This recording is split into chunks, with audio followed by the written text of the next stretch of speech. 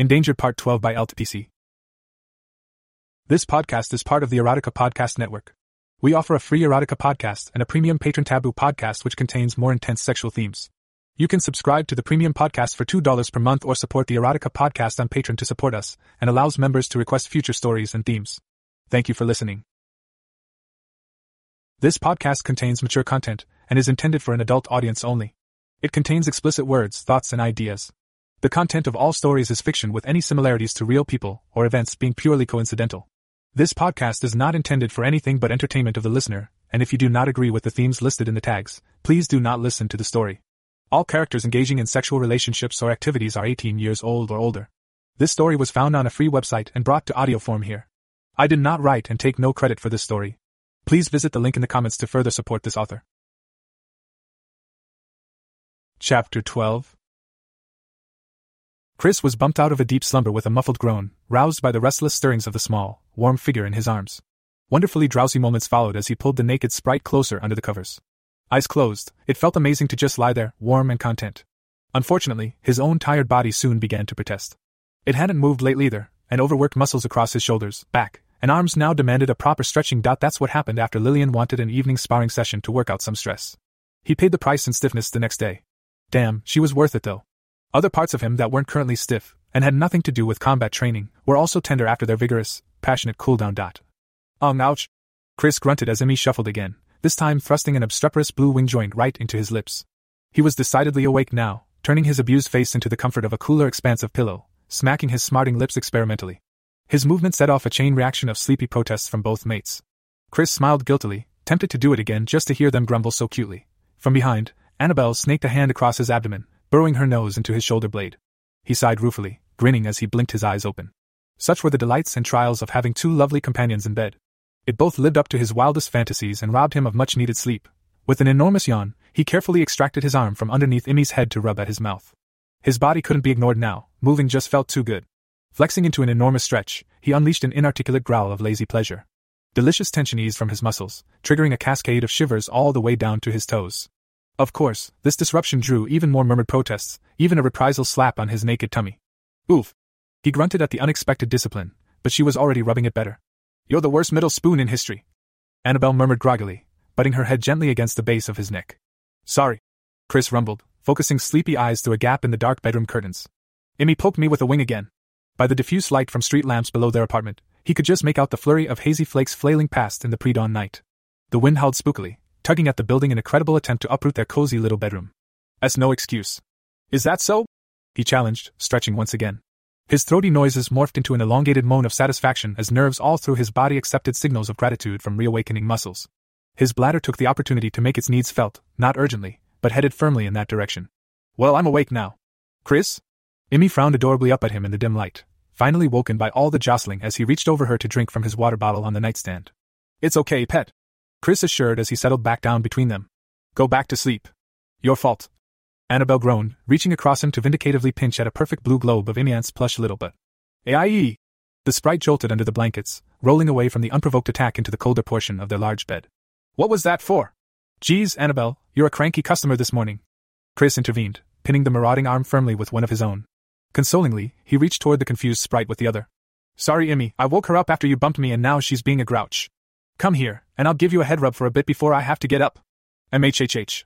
Emmy scowled warily, curling into a ball against the chill. She watched for any further attacks sallying over the other side of the dragon wall as she contemplated the offer before finally agreeing. Okay, I do love a good head rub. What about mine? Annabelle complained drowsily. If you get one, that's subject to good behavior, Chris warned, releasing her hand on parole to collect Emmy's long, loose braid of midnight blue hair as she scuttled gratefully back into his warmth. She scooted in close, eye to eye this time as his big hand trailed down her back, finding and releasing the silken scrunchie that kept all her beautiful tresses manageable at night. She was growing fast, but he could still cup her head in a single hand. That always made her seem fragile to him, breakable, despite a wealth of evidence to the contrary. Mammaster. Emmy shuddered out a quiet breath as he lazily teased out her hair on the pillows, running fingers delightfully across her scalp. Her head nestled perfectly on his warm bicep. His skillful digits followed the river of deep blue down her neck, combing across her back and between her folded wings. His other hand played up and down her side, cupping, caressing. Sometimes, as the fancy took him, he brought it all the way up and forward to ghost across the swell of her breasts. He taunted her awakening nipples maddeningly with featherlight brushes. Such a tease, kiss me. The sprite purred. So they kissed, languid and drowsy. Under the covers they hid, sharing the warmth of lovers as outside, the heart of winter prowled ever closer on freezing gusts.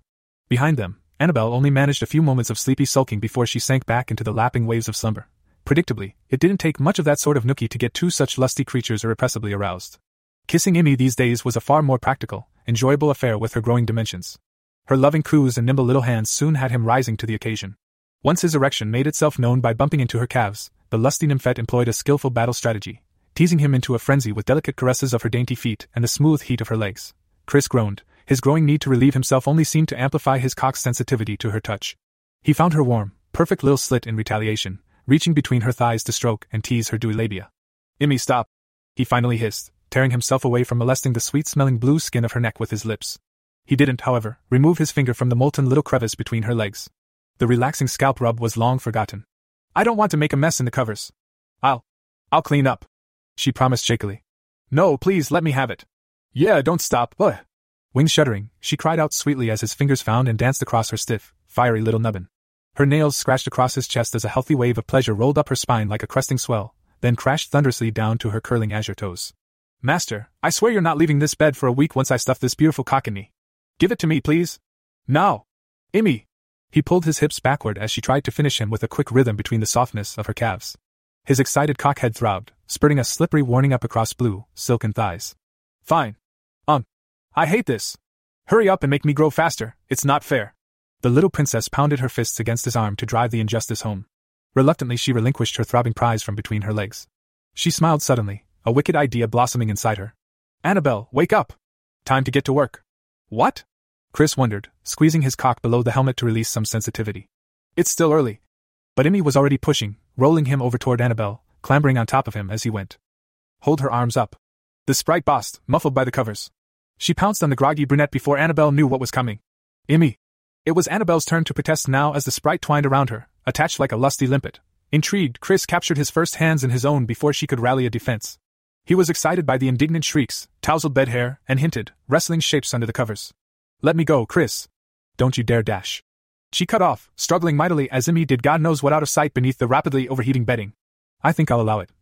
He chuckled evilly from behind, teasing his teeth over the pale, soft skin of her scrumptiously feminine tricep. "Seems to me like payback is only fair. She's pawing at me, Chris. I swear to God I'll." Annabelle's hissing cut off as Emmy's little toes poked up out of the covers by their chins. The indignant young woman stopped struggling, and a contemplative smile crossed her lips. I guess that's not so bad. What's going on under there?" Chris smirked, freeing one of her hands to lift the blankets. He couldn't really see the details, but his imagination filled in the blanks. Warm, pungent woman hit his sensitive nose. "She has an industrious little tongue, doesn't she?" "Uh-huh." Annabelle's eyelids fluttered, and her body relaxed in his grip. "She knows just how to use it, too." "Is that a dig?" He frowned slightly, concerned that he might have been neglecting his oral duties. "That simply wouldn't do, not a dragon. You know I like going down dash, hush." She moaned, turning her head to kiss him as her free hand worked its way down to the enormous, almost erect cock that was draping itself across her backside. She squeezed gently at his spongy knob, rhythmically, just the way he liked. It responded predictably. "You do just fine, babe, but your true talent is right here. Sometimes a girl wants a good rug munching, and sometimes she just wants a dick, you know? All the time." He challenged cockily, sawing his rampant penis between the firm, creamy buns of his fiancée's spectacular behind. "Why choose?" Annabelle giggled, opening her legs for him as Emmy tugged gently on her pubic hair and gently kissed her exposed, sensitive sex. She huffed under the sprite's assault as a drumbeat of achy knee began thumping somewhere deep in her tummy. Her inner muscles were squeezing down in anticipation, her vagina was still unbearably empty. Spoken like a dragon. Chris nibbled teasingly at the base of her neck. Annabelle arched her back under the covers, pushing his girthy meat downward to meet her pink, juicy frill. "Fuck me already." Emmy did the honors, raising Annabelle's upper leg high, holding his daunting hardness in place as he nudged his way inside her. She smiled, hearing her mistress groan whorishly through the muffling covers as she was spread wide, hips bucking backward for more. Her master was gentle, slowly feeding more and more of his magnificent cock into her mistress as Emmy played hands and tongue strategically over their tight, pungent coupling. Her mistress took him so easily. It really wasn't fair, and she punished Annabelle with merciless attention to her lust-throbbing clit. Emmy was about to finally stuff her face into the musky heat of his slowly rocking balls when a big hand reached up her leg and insinuated itself boldly between her thighs. The sprite moaned her appreciation against the sawing root of his shaft as a finger probed at her own neglected, wet little box. Her plans for testicular suffocation were momentarily put on hold as she arched and shivered in the moment of thick penetration. Then she shrieked as a second, slimmer digit wormed its way undeniably inside her up against the first. It was much more than she was accustomed to, but she was thrilled that they were both inside her. Her mistress's thumb found her too, and it was suddenly all too much for Emmy as Annabelle returned the favor, swirling gently but relentlessly over Emmy's wet little love button. Listen to her come. Annabelle giggled as the sprite thrashed and squeaked under the comforter. It's fucking adorable how sexy tough she plays, but then she comes apart on a hair trigger. She's not the only one on a hair trigger right now, Chris protested, doing his best not to explode, his dick bathed lavishly in liquid vaginal bliss. Ensconced deep in the snug warmth of Annabelle's creamy pussy, he was having a deliciously hard time holding off. They weren't moving all that much, but she was milking him on purpose, slowly clamping and releasing inner muscles with wondrous hidden strength. I'm going to. Slow down, stop. That's the whole point, came her sing-song reply as her hand slid possessively onto his butt, encouraging him to churn his way to bliss in her moist, hot folds. Biting her lip at him over her shoulder, Annabelle thrust backward even as she pulled him deeper, inching undeniably toward her thirsty womb. All the way, babe. Don't you dare stop. Yes, fuck, you're a fucking machine. Do it, that's it. I want every last drop, Chris. His whole body shook, cock swelling, hot and heavy as molten iron. There was no way to resist. Her nubile cunt was humping him in perfect rhythm, and her words were just the sort of shit he knew he shouldn't love so much, but did anyway. In a guttural exhalation, he swelled, pulsing mightily inside her. Abdomen shuddering, his full bladder added its own brand of pleasurable torture, as viscous seed began racing up his cock in wonderful spasms. With a gasp, he felt it belch forth, thick, hot, and full of potent magic. Yes. Hun. Chris, oh Jesus, yes. Annabelle moaned, shivering in delight as his warmth bloomed within. Her own unstoppable orgasm flowed lazily over her, sweat dewing across her skin under the suddenly stifling duvet. Her legs kicked, almost cramping. Bartholomew was going crazy on her tummy, but she had only one thought as he throbbed out more and more chunky, sticky ropes against her magically enhanced cervix. Dragon and mate thought alike, pressing firmly together, all primal grunts and grasping hands. Their spoon position wasn't the best, but they made it happen. He took her hips harshly, she spurred her nails into his behind and shoved backward, flattening her own buttocks against his hips. The sprite was dislodged, momentarily forgotten as his spewing cock slipped effortlessly, wonderfully deeper. Magically made possible, the dragon claimed the scalding crucible of her fertile womb. Annabelle screamed wordlessly, seeing stars as he filled and flooded her like one of his dragonesses. She could feel every throb of that fat, peach-like helmet, so deep and hot inside her. He took her, affirming their bond in the most primitive, undeniable, and extraordinarily enjoyable way. Chris growled in turn, hips churning into her like a wild dog on a farmer's prize bitch. His cock seethed with every gout of successfully delivered seed, orgasmic impulses racing up and down his length. He couldn't help himself, suddenly rolling on top of her, crushing her slim body into the bed as he grabbed her shoulders and just started lunging at her upturned bottom with everything he had. Blood rushed in his ears, drowning out Annabelle's obscene demand that he fill her good little pussy right the fuck up. His eyes squeezed tight as ecstasy and release throbbed through every cell. He really didn't need the encouragement. It was all he could do not to breed her then and there, to the musical, unintelligible notes of her pleasure mingling with the bass grunts of his own. Reproductive instinct gradually faded with his orgasm, but his abused bladder began screaming all the louder. He was still panting, clinging desperately to Annabelle as he felt Emmy impatiently nudging his legs apart. The hungry little fiend tried to worm her tongue under his balls, eager to claim the sticky, magic-rich treat that was already leaking from their pulsing coupling. He smiled. After setting him up like this, how could he begrudge her ravenous ways? Besides, lovely as it might be to stay ensconced inside Annabelle as they recovered together, nature really was calling now. With a kiss and a whisper of thanks against her rosy neck, Chris carefully extracted his throbbing, cream-streaked cock and left his two ladies to their sapphic debauchery.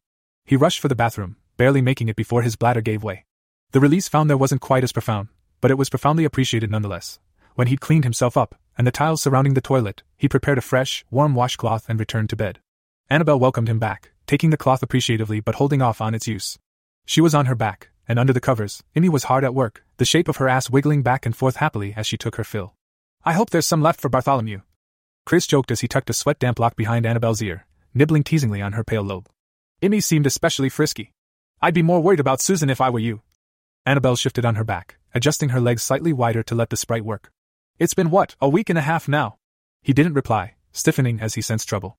You're avoiding her, Chris. I think I'd go crazy if you refused to, well, hump me for that long. I barely managed a few days when you put that enchantment on me. It's complicated. That's BS. I'm here for you, babe, it's me.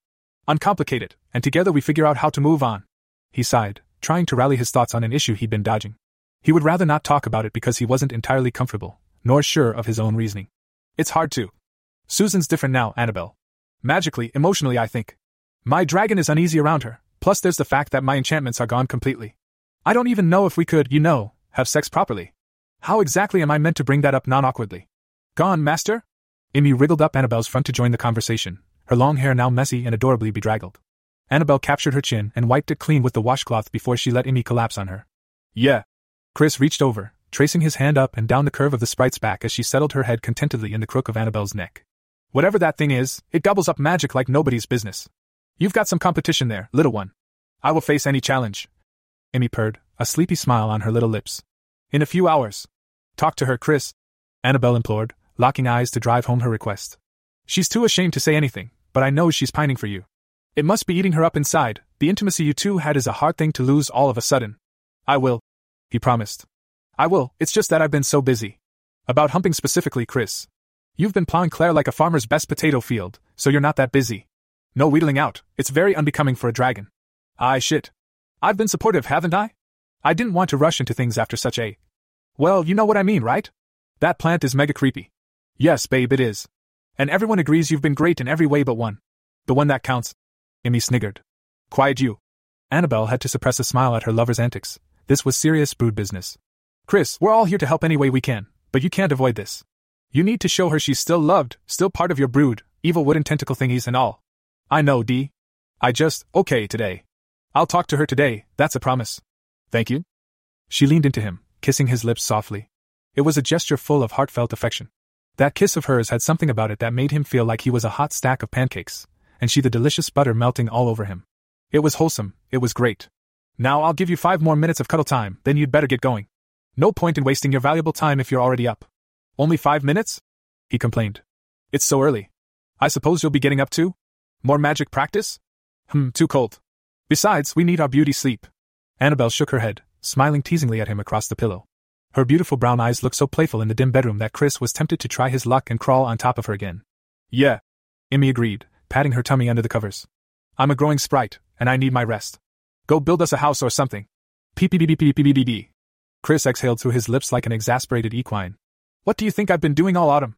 You'd think a hard-working dragon would get some appreciation here and there. You can't complain if you insist on keeping it some big mystery. Annabelle rebutted. Fine, he admitted good-naturedly, giving them each one last peck before swinging his legs out of bed and sitting up. Be ready, though, the big reveal is only days away. I wonder. His first purred leadingly, rolling lazily to watch as he headed for the bathroom again. What's that? He asked. I was thinking that the brood will have to put our heads together and come up with a suitable celebration, a private housewarming? He paused, looking wistfully back at the 2 bed-haired beauties grinning enticingly at him. Annabelle wriggled her eyebrows jauntily, mischief, love, and sex peeking up at him under the covers from lovely brown eyes. Right then he wanted nothing more than to snuggle back and beside them and let his responsibilities fade away for a day or two. Unfortunately, it just couldn't be I in the steamy embrace of an invigorating shower. His imagination churned. What intriguing rewards might Annabelle and the girls come up with? Would they love the new house as much as he hoped? These and other thoughts delayed him, so that much of the household was up and about by the time he emerged. It seemed everyone was rising earlier these days. Chris suspected that it was a show of solidarity, at least on behalf of Claire, Petra, and Haley, whose schedules weren't nearly as full or regimented as his own. They certainly didn't need to be up at this early hour, but when he emerged, clothed and ready for the day, there they were, waiting to pounce. Chris held his breath as a pajama-clad, grabby dragoness snared him on the couch and tried to turn simple good morning kisses into much more. Petra wasn't above using small wafts of her pheromones to overcome his resistance, but for now, he had firm control on his desires. There was the unspoken taste of competition hanging in the air. Sure enough, Claire tried her own tricks to keep him on the sofa with her too. Haley, he used as a brief respite, a safe shelter before he dove headlong into the midst of Hurricane Michelle Lillian. The studious young woman was up early, a mug of fragrant chocolate clutched in both hands as she reread the figures and equations she'd been working on the previous evening. Chris thought she looked simply adorable sitting there in a pink toweling robe, a stern frown of concentration on her brow. Dog-eared papers, scribbled flow diagrams, and a sketch or two clearly declared a section of the large dining room table hers. She held reign there in no uncertain terms whenever she stayed over. Chris couldn't wait to at least get her own room. It was the very least she deserved. How's it going? He whispered near her ear, draping himself over her chair from behind. Smiling, Haley eagerly guided his arms around her, leaning up for a soft kiss as they hugged. I think I've cracked it, she enthused quietly. At least it's good enough to send away for review. Isabella said she knows some folks she can consult without giving away, our magical goose. Miss Sybin. He protested jokingly, nuzzling aside the robe to get at the tender flesh above her irresistible collarbone. I'll have you know that as a dragon, I resent the unfavorable comparison to a hunking barnyard bully. She began giggling and squirming at the ticklishness of his whisper-soft kisses and warm puffs of air. Chris, eek, stop. Stop. Haley gasped breathlessly, chest just starting to heave. Her next words were quiet, almost conspiratorial. I'm full, you'll make me let down. MHHHH. He growled low. You smell delicious. Let me greet the others, and then we'll go take care of that. Can you hold on? Uh-huh. But Chris, before you go off making plans for the day, can we please go over some of the math for my equations tonight? If you're going to be manipulating the orbs like this, I think you'll have to understand the underlying calculations and parameters on a very detailed level. Sure, Minnie Moo, how about after dinner? You'll have to be patient with me though, math was never my strong suit. It's okay. Haley leaned her head back against his shoulder, hands reaching up to trail through his shower-damp hair. I managed to teach you a little particle physics, so there's hope yet. But remember, we need gold, it's going to take a lot. Already on it. Okay, I'm going in. How are the waters this morning? Chris glanced up to the other end of the table where Michelle sat, diligently typing away on her laptop. His eyes tracked over to Lillian, who sat at the kitchen bar, glancing daggers at Michelle with all her voluptuous glory. When she caught him looking, the vampiress quickly went back to scrolling through something on her phone, guilty as could be. Warmer today, I think, whispered Haley as she glanced from one woman to the other. The icebergs are melting. Well, shit. Wish me luck. Chris felt Lillian watching him with those dark, hungry eyes as he left Haley and headed toward the kitchen. His path to the coffee-making supplies took him between the vampire and his human familiar, and he rightly sensed that it would be a mistake to greet either of them and thus invite a perceived favor. In a possibly foolhardy show of neutrality, he breezed past the both of them, collected the parts of the espresso maker from a cupboard, and began assembling the little stovetop device. He forced himself to ignore his dragon's instincts, the warning tingle on his neck as he exposed his back to a moody bloodsucker. If she did pounce on him, it would probably be to devour him with kisses and love bites. Probably. There would still be an excruciating half-second of limbo, as she lunged through the air, where he wouldn't be able to tell. Lillian was deep in the midst of a vamp sulk that had already lasted 2 days. In an unfortunate turn of events, she'd been kept from claiming him on the evening she'd somewhat jokingly purchased from Michelle at great expense. Though the money apparently did change hands. He was still struggling with Lillian's wealth. Tithe wasn't in his vocabulary 6 months ago, let alone a few weeks. But it was Lillian's mounting shifts with Rayla that set them down this path, in Chris' opinion anyway. For amongst the recent inflow of migrants to Rayla's territory, a pair of unruly workat brothers were attempting to set up an ambitious little protection racket. The more vulnerable being merchants and craftsfolk had initially yielded to the sly new bullies, which only served to make them bolder. Other, more recently immigrated beings were easy targets too, unsure of the local customs and low on social connections to fall back on. But when Lillian came calling to adjust their attitudes on Rayla's behalf, they'd foolishly tried their luck at giving her a thumping. When cornered and without options, perhaps they saw it as an opportunity to raise their standing in the underground hierarchy. Lillian was forced to employ the controlled wrath of a 500-year-old vampiress. Though their teamwork and lightning-fast reflexes had been an invigorating test of her abilities, she'd left 2 huge leopards yowling and bruised in the basement of some construction site. She was impressed by the fight they'd put up. They were to inquire with Rayla's second, Timothy, for jobs, or get the hell out of town. After all, rival protection crews didn't tolerate trespass or competition. Well, if the 2 felines could crack heads so ambitiously to line their pockets, perhaps they could be convinced to do so more legitimately for Rayla. When Lillian returned home after midnight to find Michelle capitalizing on her absence, she'd flipped out a little. Okay, she'd lost it. Perhaps Chris could have used better judgment. But it turned out that Michelle could be remarkably persuasive in a sexy, hard-to-argue-with way. She almost came at him like a prosecutor, eroding away his defense from every angle with logic and evidence. They'd been mating furiously against the doorframe in Michelle's bedroom when they were caught red-handed. Of course, in seducing him in Lillian's continued absence at 11 p.m. that fateful evening, Michelle hadn't done anything that Lillian wouldn't have done in a heartbeat, were they to exchange shoes. Lillian even admitted so afterwards, promising that she wasn't truly upset. However, her aggressive vampirism over the last few days told a slightly different story. At least Lillian's newly encouraged vampiric side had targeted him to vent the worst of her feelings and not Michelle, at least not physically. If it weren't for being a dragon, he would be sporting more than a few stiff muscle groups after their savage love-making last night. That wasn't even counting the sparring which came beforehand. This new Lillian was frightfully strong. He could handle that barely, but he worried that the incident was derailing his progress with her vampiric side. So now he weathered the storm of Lillian's possessive brand of IRE.by wrote. He reached for a new foil packet of coffee grounds, ripping the top clean off. Rich, earthy coffee hit his senses like a moist, oncoming sea breeze. He inhaled deeply, thoughts of Lillian banished by olfactory overload. With his acute, draconic sense of smell, a fresh pack of coffee was a whole-body experience to be enjoyed. It was almost a physical thing, as though someone had poured an entire Hessian sack full of fresh roasted beans into a wood chipper and aimed the chute at his face. He could taste hints of 100 flavors, from delicate hidden chocolate all the way through the palate to deep, satisfying bitterness. It was hard to resist. He brought it to his nose and drew in another breath, enjoying the sensory immersion. Lillian chose her moment correctly. Ayek! Chris yelped rather unmanfully as she slid her arms silently around his torso. From behind, her every curve molded warm against his back. She hugged him with arms seemingly made of steel cable. He tried to salvage his dignity by trailing off in a deep, throaty rumble, but who was he kidding, really? She'd struck, and from their time sparring, he knew he was at her mercy in this position. Telekinesis would hold her feet to the floor, and there would be no throwing her at all. You let your guard down, young one. She sked softly, putting her chin on his shoulder, embracing him almost exactly as he'd done with Haley moments ago. None of his brood but her could match his height like that, his beautifully dangerous warrior woman. I guess that means I must trust you. He chuckled, pressing back into her tall, lush figure. Now was no time to be nervous, and moving away would be a mistake. By the way she held her hands carefully but firmly on his tummy, he suspected that her sharp, dark claws were out. That also meant that her fangs were probably poised near his skin, her eyes unnerving pools of darkness. He was definitely dealing with the vampiress. Foolish.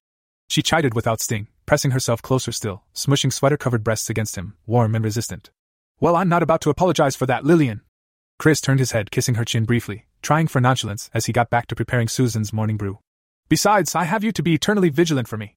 And seeing as our existence together could be nay eternal, I figure I'll pass off that responsibility early on in the piece, perhaps to someone with more experience. I mean, if I can't relax at home with you, what's the point in any of this? You should be ready to defend yourself at any moment. I'm training your body, but your mindset still holds you back. The vampire paused, thinking over his words. I should not care for such things, but thank you. It is a touching sentiment even if Lillian. He spoke firmly, interrupting her. He turned slowly, forcefully inside her arms. She let him, pulling back only slightly, watching warily until they were nose to nose.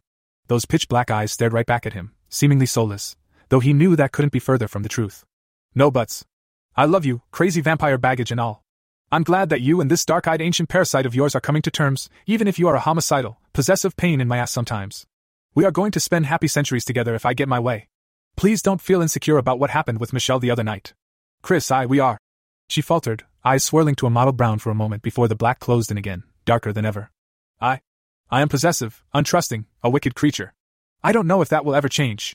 And that's okay, he assured, taking one of her hands from his side and gently pulling it to his lips. Carefully, he kissed the backs of each deadly, obsidian talon that had grown from her nail beds. I just want to make sure you're okay. I'll be your rough sex, punching bag, blood box dragon forever and ever if that's what it takes because you're a friend. They were silent for a long, stretching moment filled with questing black eyes. Finally, the beast sighed, relaxing as she laid her head on his shoulder. Can I feel it again? Please? Of course. He smiled softly. By dragon instinct, Chris reached outward with his power, closing his eyes to visualize the traces of himself, of his magic that swirled nearby. His itch was still lurking in her, diluted into almost every cell, mingling with the parasitic things that animated them like skilled puppet masters. He inhaled slowly, deeply, and as he let the breath go, Chris poured out all the warmth, love, desire, and acceptance he felt for all of his mates. Concentrating, he poured these emotions and more outward to Lillian, to all his growing children and their beautiful mothers, connected by his dragon's magic. Channeling the effect like that was quite draining, but worth it to feel her quiver and relax, to hear the quiet hitch of stalled breath. He managed a good few seconds, but as always, his focus began to degrade by the moment. His hold on it slipped through his loosening mental grasp like an oiled eel, single-minded focus replaced ever more rapidly by incongruous fancy, then frustration at his own failure. Chris cut the effect before he passed his weak-willed disappointment down their link. He opened his eyes. I want you. The vampiress husked deep, her accent thick and adorable. Her forehead bumped into his, their noses brushing. Now. Lillian, he protested wryly. We can't. You know I know. She flicked her head tempestuously, filling the air with the warm, honeyed scent of her hair as she reluctantly let him out of their embrace. Go before I rip these stupid clothes off and gobble you all up. Well, actually I was the one in the kitchen, so, go. She purred dangerously. Her eyes darkened again, and she placed warding hands against his chest. It was time to retreat. Chris hastily filled the coffee pot with water, screwed it together, and put it on the stove at medium heat. The vampiress didn't move, playing out some internal struggle between human and base instinct as he bustled to get out of her way. Logically, Lillian knew that she couldn't have him whenever the desire struck her. They both had busy schedules, vital work to do to keep both this strange, growing family and the magical world outside on track. She needed to share him, not monopolize his time and affection. These notions, however, were foreign to the awakened entity lurking within. Facing a multitude of challenging and human impressions on a daily basis was hard for it. So was trusting, after being wrestled into subservience and magical incarceration for so long. That previously beaten-down creature hadn't had to care for social niceties before, nor decencies and morals. They were both learning, both growing, human and vampire together, and the tiny bundle of precious life deep inside her. Chris. She spoke softly as he turned to leave. Thanks. Anytime, gorgeous. He winked back. It was unfair, she thought, far more knowing than a boy of 19 had any right to be. With 20 minutes or so until the coffee would be ready, and banned from the near vicinity of Lillian on pain of ravishment, Chris went to pay his dues to Michelle. Only she was in no mood to be pestered, however lovingly. She was muttering under her breath, shaking her head as she blitzed out a politely scathing email. Apparently, the upcoming UN summit was being stalled again by some faction of the government. So, Claire and Petra lured him back to their sofa, and he was soon happily ensconced between two loving dragonesses, watching a documentary of some sort about Madagascar on TV. Petra was radiating lust, cooing in his ear exactly how it felt when he'd launched his loving feelings out through his itch. Apparently he'd overdone that a little. His mating venom inside the two dragonesses had picked up his signal overflow readily enough. Eventually, the mature dragoness wore away his resistance, and he was pulled down into her embrace. The lemurs and chameleons on screen were a poor distraction as she confidently pulled his hand into her pajama pants, all the while kissing and nibbling at his throat, chin, and ear. They probably would have spilled onto the floor in a sweaty tangle of sex if he hadn't heard the coffee boiling. Lillian was already gone for the day when Chris reluctantly extracted himself to attend to it. Therefore he was free to pour the robust, hot brew into 2 mugs and doctor it up without fear of vampiric molestation. She had been busy for a week of mornings, away attending strategy and logistics meetings. Word was out, there was a demon on the loose. The rumor seemed to drive the being populace for shelter in a way the threat of the revelation never had. Or perhaps, Chris considered, it was a case of camels and straw. The Synod's limp response hadn't helped. The being community was finally awakening to their tremulous situation, contracting, turning inward for support. On every continent save the coldest, where only a lonely vampire ruled, beings flooded back to the safety of their territorial overlords and officials. It was quite the turnaround from the disgruntled and surly complaints about the revelation of weeks before. Coffee in hand, Chris slipped quietly into Susan's dark bedroom. She was asleep, but by the dim light seeping around the curtains, it was clear that she'd had a restless night. The bedding was tangled around her legs, a pillow on the floor, and her hair a complete disaster. None of these signs were the most obvious, nor the most ominous. Dark tendrils branched across the sheets around her, twitching as if alert to his intrusion. The things emerged from the sleeves of her flannel nightwear, jutting out at her wrists, throat, and waist. It was an instinctively unsettling sight, those gnarled, twisting roots emerging seamlessly from creamy skin. Chris couldn't help the shudder that rose up in him as something in his magical senses was lightly revolted in its proximity. Looking at the Sothozoa was like staring into pieces of yawning darkness to his magic, and more unnerving by the second. They seemed to sink hooks into his eyes, enticing him down toward a bed of soft loam despite his impulse to flee. This was the woman who had loved and cared for him for years, but he couldn't bring himself to see past the thing that now cohabited her body. Dragon instinct wouldn't allow it. In fact, his reaction was very similar to the instinctive unease of watching a spider scurry nearby, only on an intangible magical level. He wasn't alone in that feeling either. Others raised their energistic hackles around her too, Lillian, his dragonessas, even Rayla. Emmy seemed pretty unfazed, but sprites were old, with racial memories or tales reaching back to times when Sothozoa weren't long-forgotten oddities. Chris' heart jumped painfully in his chest to see the set of her sleeping lips, the pain frown locked on her brow. It wasn't a peaceful expression at all, she looked scared. Susan. He spoke softly, placing the steaming mugs down on the bedside table. Susan. He stepped closer, careful to avoid one of the tendrils that had spilled onto the carpeted floor during the night. She murmured something inaudible, so he reached for her shoulder. His hand never made it, mere inches before contact. It was intercepted by a coiling, spring-like shoot. The thing wrapped coolly around his wrist in a moment, imparting a sense of delicate, yet somehow undeniable strength. Dragon instinct kicked in. For an adrenaline-infused second, he felt himself drawing breath and magic, preparing to lash out. Susan's eyes flew open as the touch registered. With a gasp, the tendril was suddenly falling away. Chris was left struggling to hold still, ghosting sensations of the cool, alien touch of the Sothozoa replaying up and down his nerves. His hand was clenching slowly open and closed, almost as if recovering from a mild case of pins and needles. I'm sorry, Chris. Susan burst into tears as she saw his expression of shocked revulsion, the beginnings of a snarl on his lips. She yanked back all the unintended extensions of herself, feeling them slither quickly across the bedding and back into her, as if they'd never existed. The slow awareness at the back of her mind seemed puzzled by the stab of anger she shot at it. It had only been searching out their surroundings for places to put down roots after all.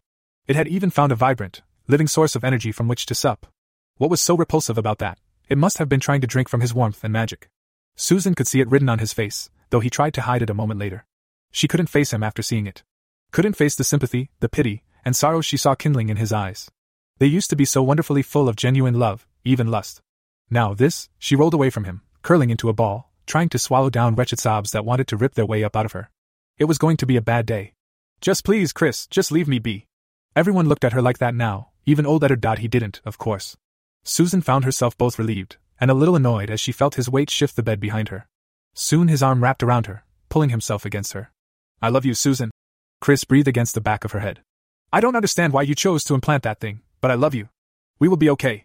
They didn't say anything else, just held each other in tentative closeness as the room filled with the scent of their forgotten coffee. Beyond the bedroom door, the sounds of the household grew louder as Annabelle and Amy set about breakfast. It is regretful, but after this attack, I must take measures to ensure both my sovereignty and my subjects' safety. Rayla spoke to the camera rig, projecting her little performance thousands of miles around the world. More than 100 stared back, leaders all, the most influential of the magical underworld. These were lords and ladies, their own territories, clan chiefs, or top representatives of prominent organizations. The preeminent of the magical world were gathered for their monthly congress. Now for a moment, nearing the end of an already lengthy session sharing important interterritorial business, the stage was hers. The dark elf held her lips pursed tight, lest they betray her with a treacherous smirk. Syndicate members burglarize my citizens in broad daylight under the pretense of trade negotiations? My hand is forced. I hereby bar the free export of magical crystal or such ready currency from my territory. All future interdomain trade of this kind will come directly to my desk. Rayla could see the representative of House Lefade agitating in his seat already as she throttled any ambition of trading through their network of intermediaries. The replacement for the disgraced Lord Aramir was a bit of a hothead, a comically unforgivable trait for any leader of their kind. Their former lord was currently imprisoned somewhere deep under the Atlantic. She baited a pause, and to her delighted astonishment the fool actually bit. Speak plainly, by all means, Lady Narlakis. You seek to hoard and tax your newfound wealth of crystal. Riches purchased, I might add, by your willingness to protect an unhinged and dangerous beast. Hidden under her skirts, Rayla frigged herself a little harder, as the fool said almost exactly what she'd known he would. Taut muscles in her thighs and rump balanced on a delicious knife edge of pleasure as she fantasized on the wickedness of having the young dragon in question devour her needy fufu at a time like this. Oh please, tell us again of your noble house's innocence. Rayla spat back, portraying a picture of disdain to the camera. Practice venom dripped off every syllable she spoke. She could still play her part even with the great big, thrumming dragon crystal pressing against her sex. My ears have yet to drop off, but not for lack of effort by your questionably qualified tongue. Tell us, would you please? No doubt your predecessor had only the most selfless interests at heart when he tried to have the dragon's pregnant mate murdered under my own roof, correct? He all but destroyed our ancestral keep.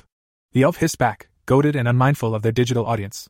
Thousands of years of heritage gone dash, order. John Guthrie barked from his cozy office, halfway across the globe in Scotland. There is serious business yet to address. Time is precious. I will not allow this meeting to devolve any further toward bickering. House Lefade has already waived their right for synod arbitration on the matter in question, quite wisely I might add, so let us move on. Rayla? Rayla struggled to withhold laughter as the old dragon slowly chewed the Lefade upstart, politically speaking, and spat him back out like a troublesome, gristly morsel. She might be overindulging a little, almost giddy with the thrill of politicking from a newfound position of economic might. What was happening between her thighs was delicious and scandalous, adding to the thrill. Chris Gift felt hot stuffed against her nethers as she slowly rocked her slender hips around and around on top of it.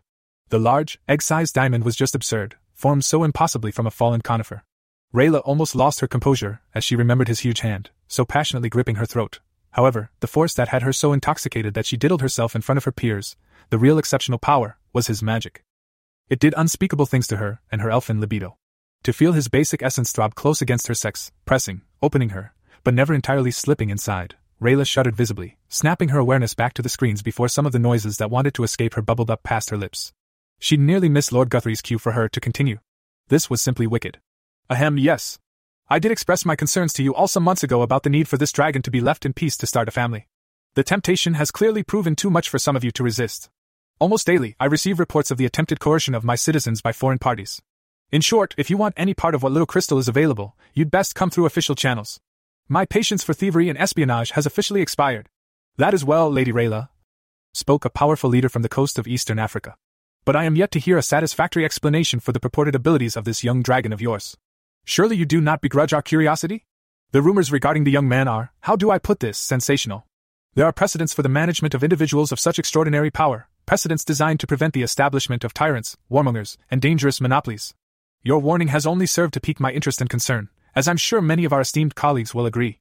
I would respect the young dragon's wishes to be left alone if I were you. The last thing I want on my conscience is a repetition of the events my dear cousin was just sniveling about.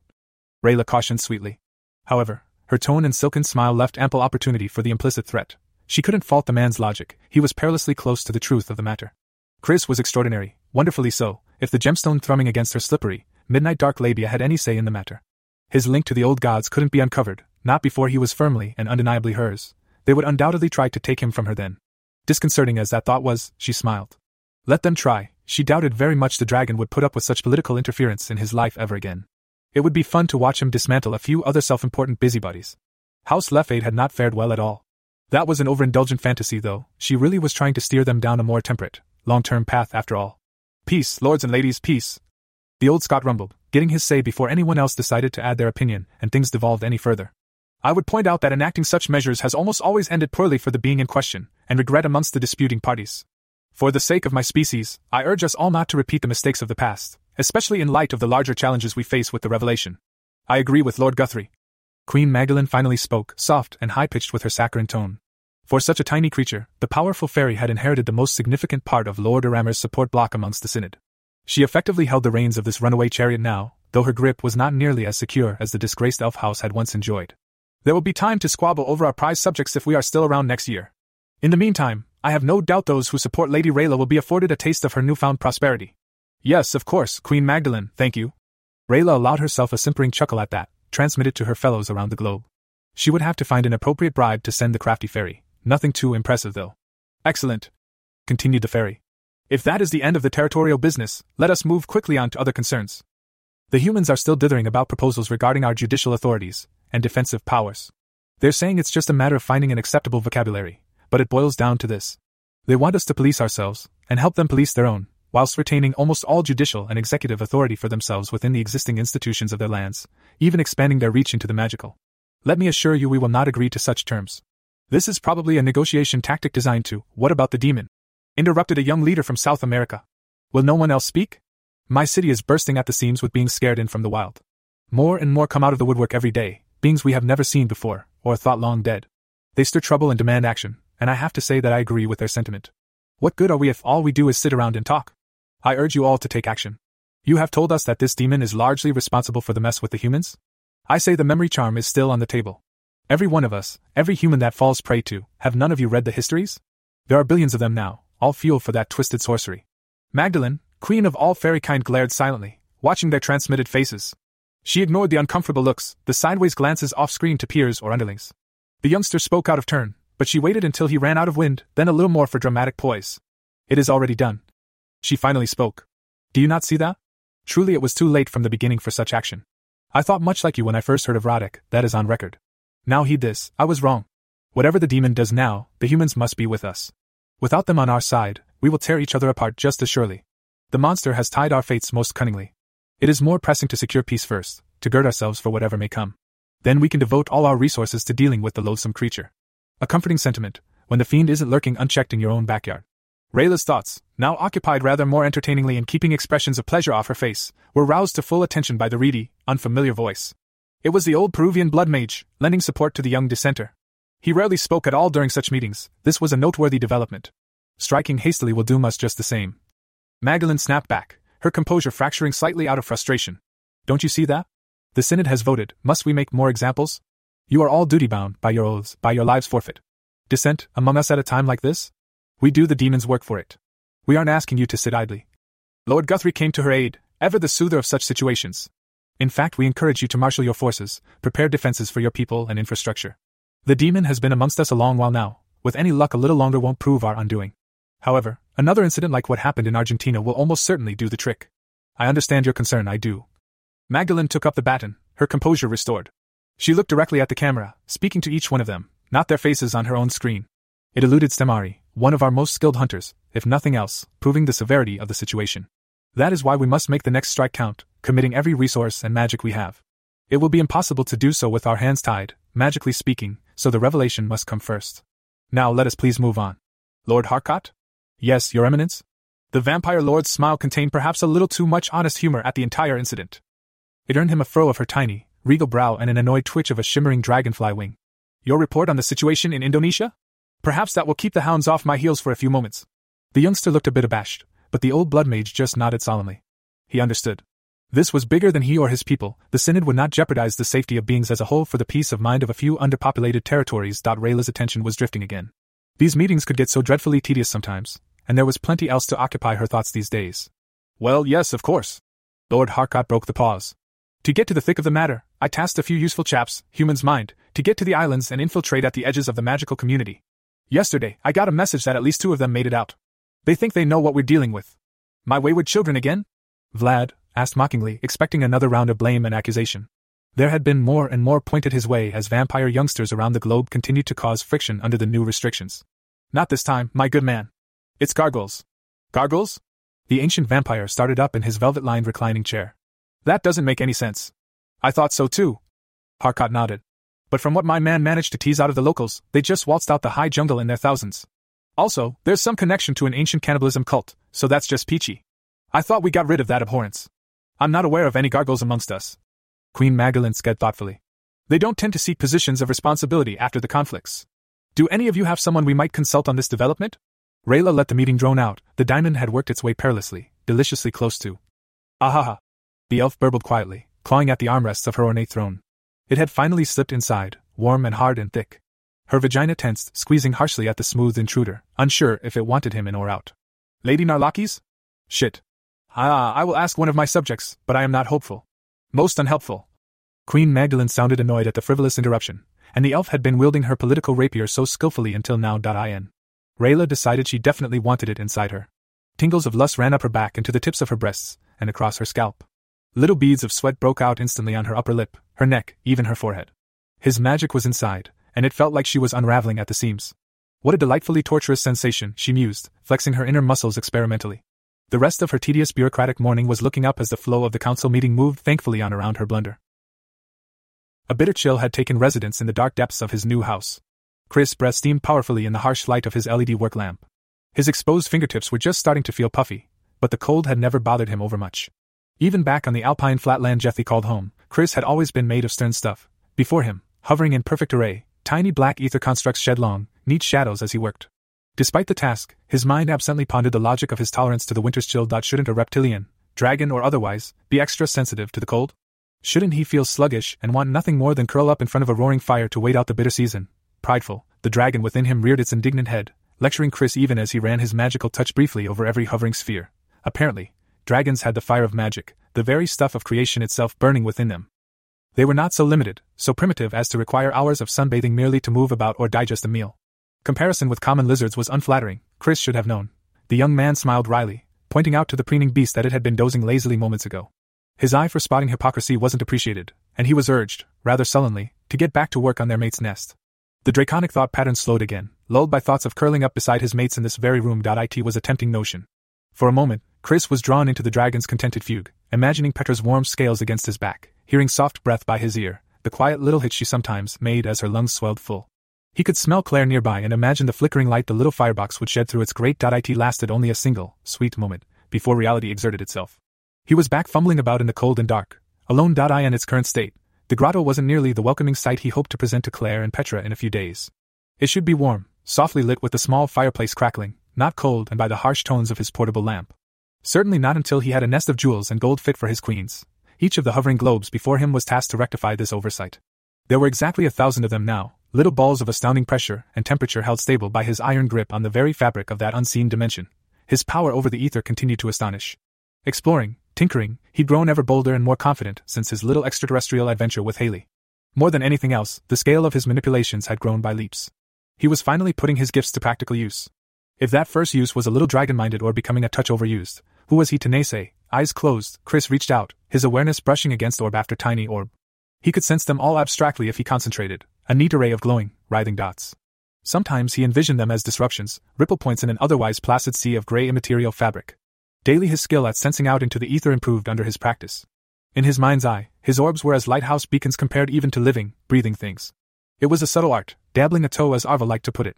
Every sphere, every one of his ether manipulations big or small, was connected to him. He felt them all, lurking unobtrusively in the background of his awareness until he paid them direct attention. It was as if he were a fat spider, fingers on every strand of a nascent, interdimensional web. As crazy as that sounded, the network grew every other day as he or Haley thought up an ever-expanding list of potentially useful experiments. His confidence grew too, his manipulations spreading in secluded places around the country and further afield. His mental imperative, 3 of the dimensional pockets before him rose above the others, traversing effortlessly through thin air to hover over a chipped mug set on the floor nearby. Then as one, all 1,000 of them opened momentarily, releasing the one element they were otherwise ordered to imprison in solar heat and crushing pressure. Out of each sphere, a tiny, scalding hot blob of carbon fell into the icy Denver air. They pattered pleasingly, rolling down the growing pile of their siblings that occupied the central depression of the grotto. His dragonesses would soon sleep atop a sea of gold, with diamond sand shores. Or perhaps he could combine the properties of both somehow. Chris tracked one gem as it raced down the twinkling mound, skittering to a smoldering stop on the reddish stone just before the toe of his boot. He squatted down, poking curiously with a fingernail until the nasty scent of burning keratin dissuaded him. This batch was just over 3 millimeters across, nicely smoothed, and contained perhaps the tiniest hint of a yellow tone. He would have to wait to confirm that after they cooled, but for now he dialed back the temperature inside his little diamond factories by a small mental increment, and then set them back to work. The 3 singled-out ones flew back to their positions empty. The mug was a quarter full of reject diamond slivers, glass-like and sharp enough to easily cut his smaller scales. Sometimes they just grew like that, he hadn't figured out why, and he might never. It was sort of comforting, little mysteries like that popping up every now and then to confound him. Whatever the reason, those sharp gems wouldn't do at all for the sort of activity he envisioned. For a few more moments he was still, sensing out to the orbs as they set back to work. He received an intimate sense of something trickling in. He knew it was fresh carbon dioxide, but the spheres didn't tell him so in words. That was his own knowledge, instilled by Haley's lessons. Every CO2 molecule that struck the dark, semi-permeable membranes of their curved surfaces sank through and was trapped. Others, nitrogen, oxygen, and 1,000 traces or particulates bounced off like water on a wax bumper. There wasn't much going in second by second, but over time he would get another batch. If he waited a while, he might feel the temperature-liberated oxygen start to escape the orbs, but he didn't have the time or patience for that. Content with his creations, Chris sat back on his ever-denim-clad behind and began to gather his focus. Mental clarity was vital to his magic, and discipline was key on this scale. One intense moment of visualization, a flash of power, and Chris was gone from the grotto, racing through the ether at the subatomic level. It was time to tend the larger cousins of his little diamond garden. He hadn't come up with the bed of diamonds on his own. Indeed, the notion was a spin-off of one of Haley's projects. The real project turned out to be one of the easiest and by far the largest, boldest use of his magic that they were getting away with to date. Arctic wind wrapped freezing fingers around him the instant he phased back, tugging at his clothes, putting Denver to shame. Disorientation and fatigue greeted him too, as it tended to on long jumps. Chris squatted, looking heavenward to breathe deeply of the fresh, icy air. The discomfort passed as his sense of awareness and self realigned. A few moments of incorporeality would do that to you.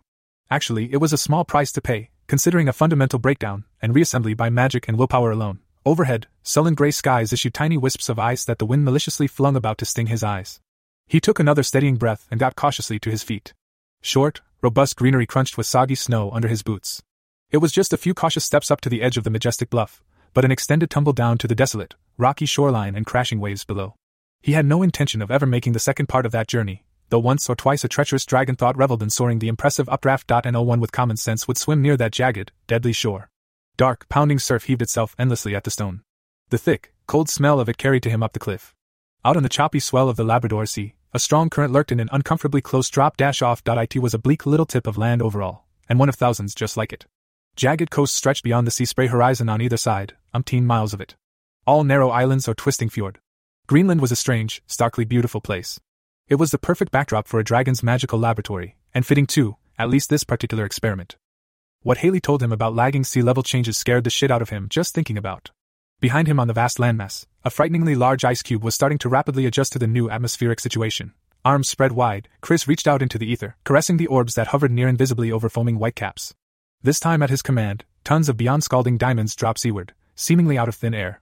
20 or more, each the size of small cars, kerthunked a deep, resounding tone as they hit. White trails of steam sizzled instantly into existence, bursting skyward with fluffy spray.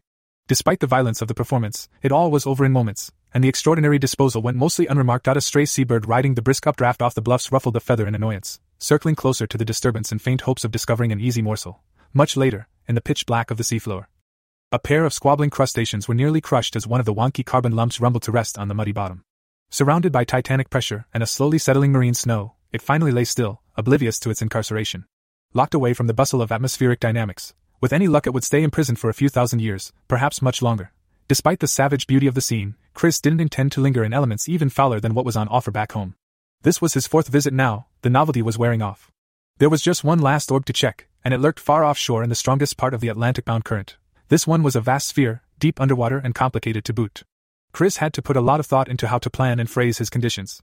Submarines and their crew aside, there were a host of sea creatures he didn't want to hurt or disrupt in the satisfaction of his lust for gold. But with Haley reminding him, not to mention the effect new treasures had upon his dragonesses, the opportunity proved tempting. He'd heard somewhere in the past that the world's oceans contain a vast quantity of dissolved gold. A little research turned up that the figures he'd heard were exaggerated, to say the least. Under normal rules, the trace amounts of gold in seawater were far from economic to extract. In this respect, Chris had some advantages, and so the rulebook was thrown away. Seawater passed through this orb by the 100,000 gallons, got mugged of every unbound gold ion, and was kicked back into the current all the poorer. As Chris sensed remotely through his connection to the giant ether orb, he thought he could finally feel something there. It was faint, but the contents of his largest ether meddling felt slightly warm to his mental touch, almost comforting in a way that frigid seawater alone most certainly should not. It was working. He built an impossibly huge gold gillnet. Buoyed by the success, Chris was now keen to get back and see what Steven was up to with the electricity off. The house had been decidedly warmer and lighter when he'd left yesterday. The goblin trio had promised that the bathroom fixtures and carpeting were nearly done, and he wanted to check out how they looked. Moments later, he was back in the grotto, steadying himself against the domed mural wall with one outstretched hand. Back to back like that, 2 long jumps really took it out of him for a few hours, magically speaking. Too much of that would give him a cracking headache. Leaning near the door as his senses cleared, Chris marked down the morning's events in the spreadsheet program Haley had shared with his phone.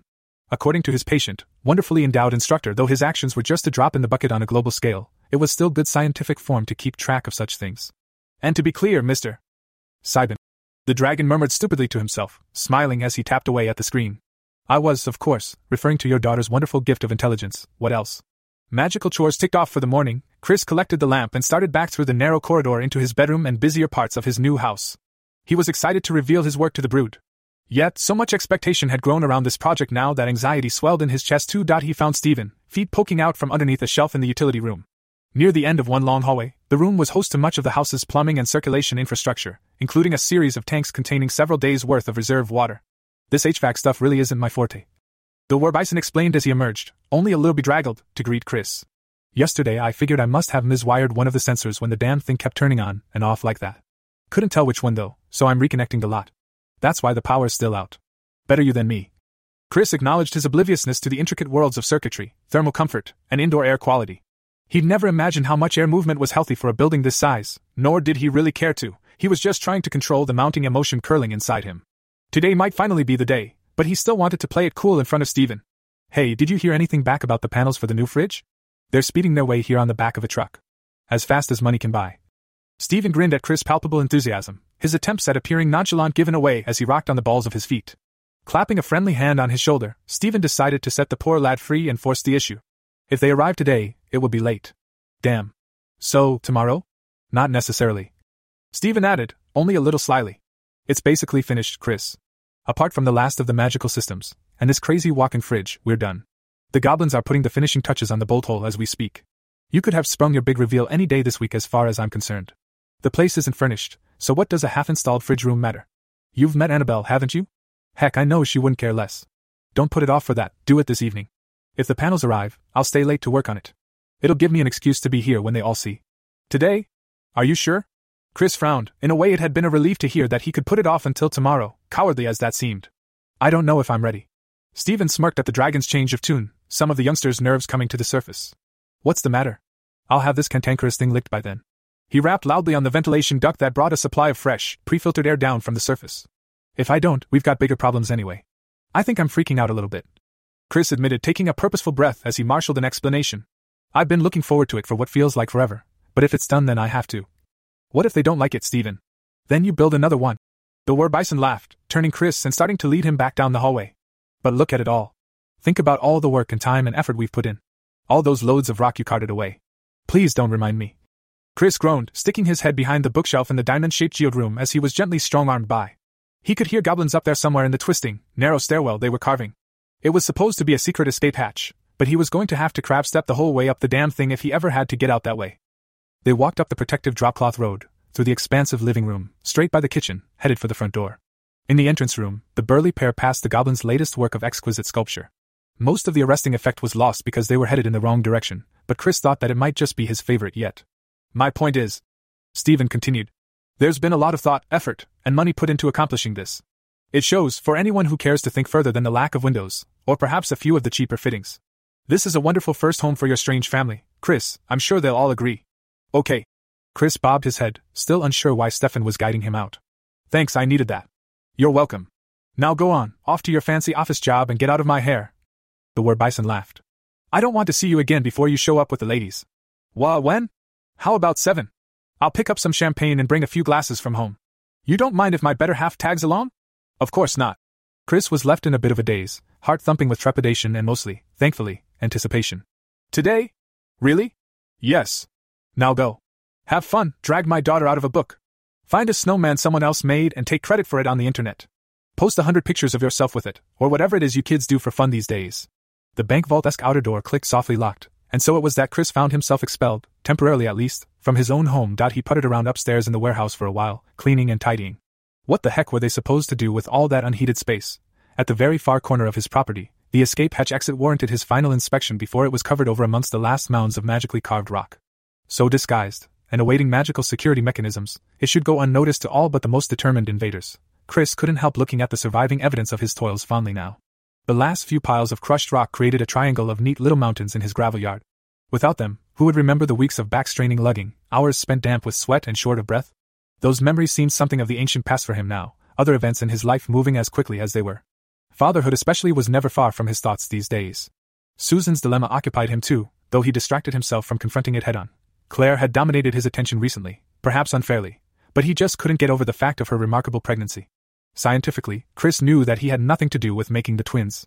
It was all down to freak chance, a rare and sometimes disastrous occurrence. But a dragon's ego was not an entirely rational thing, and now the propitiously early sundering of those precious cell clusters was being attributed to his draconic advantages. Regardless, all the time spent with his mate let him know her better, and now Chris wanted her even more because of it. Eventually, after picking a few pieces of windblown trash from his fence, he decided to stop procrastinating around the property and go do something productive. Michelle could be relied on to find something to keep him busy, and if not, there was his stalling rune project to bang his head against. Chris almost went to Susan, but he wanted a bit more time to get his head straight about what happened that morning. It was on his schedule to pick her up from work that evening anyway. Instead, he braved the windy streets and headed for the compound, mindful of icy sidewalks. Phasing would probably have been wise, but the idea of a brisk walk in the elements was now appealing. After 2 larger jumps like that, it was good to have a bit of a break and some honest physical activity. He made for the cafe with the little garden that Annabelle loved. It had grown on him too now. By the time he arrived, with sodden feet and a reddened nose, he was ready for a warm drink and a snack. 2 waitresses recognized, then fussed to seat him. The proprietor even came out of the kitchen to present the specials, turning the whole situation a bit cringe-worthy in Chris' opinion. He chose a creamy pumpkin soup with dipping bread, as well as a rich, real chocolate mocha. The notoriety and special treatment he received was awkward. Glancing around at the other patrons, it was clear he'd been noticed. Eyes lingered in his direction, conversations hushed to whispers as he became the topic of speculation. It seemed everyone in Rayla's territory had seen or at least heard of him by now, the dragon who pooped out magic faster than a unicorn with a bad case of diarrhea. He knew now that responding negatively to such attention would almost always go badly for him. Michelle had been trying to explain the psychology of it to him the other day. Chris just couldn't accept the unnervingly subservient looks in some of their eyes. On the other hand, when he thought too long about it, he tended to come to the conclusion that he sounded like a complete dickhead, whining about a few minor drawbacks to his otherwise blessed existence. Surreptitiously, Chris pulled a tiny, intricately stoppered vial from his pocket, tapped a few drops of concentrated anti-pheromone potion onto the varnished oak table in front of him. He didn't want to encourage anyone.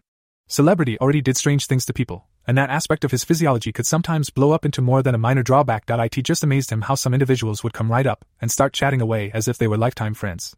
Others seemed to turn meek in his presence, blushing, dithering, or refusing to meet his eyes even during regular interaction, like holding a door or brushing past each other in a shop. It threw him sometimes, and his dragon was no help at all.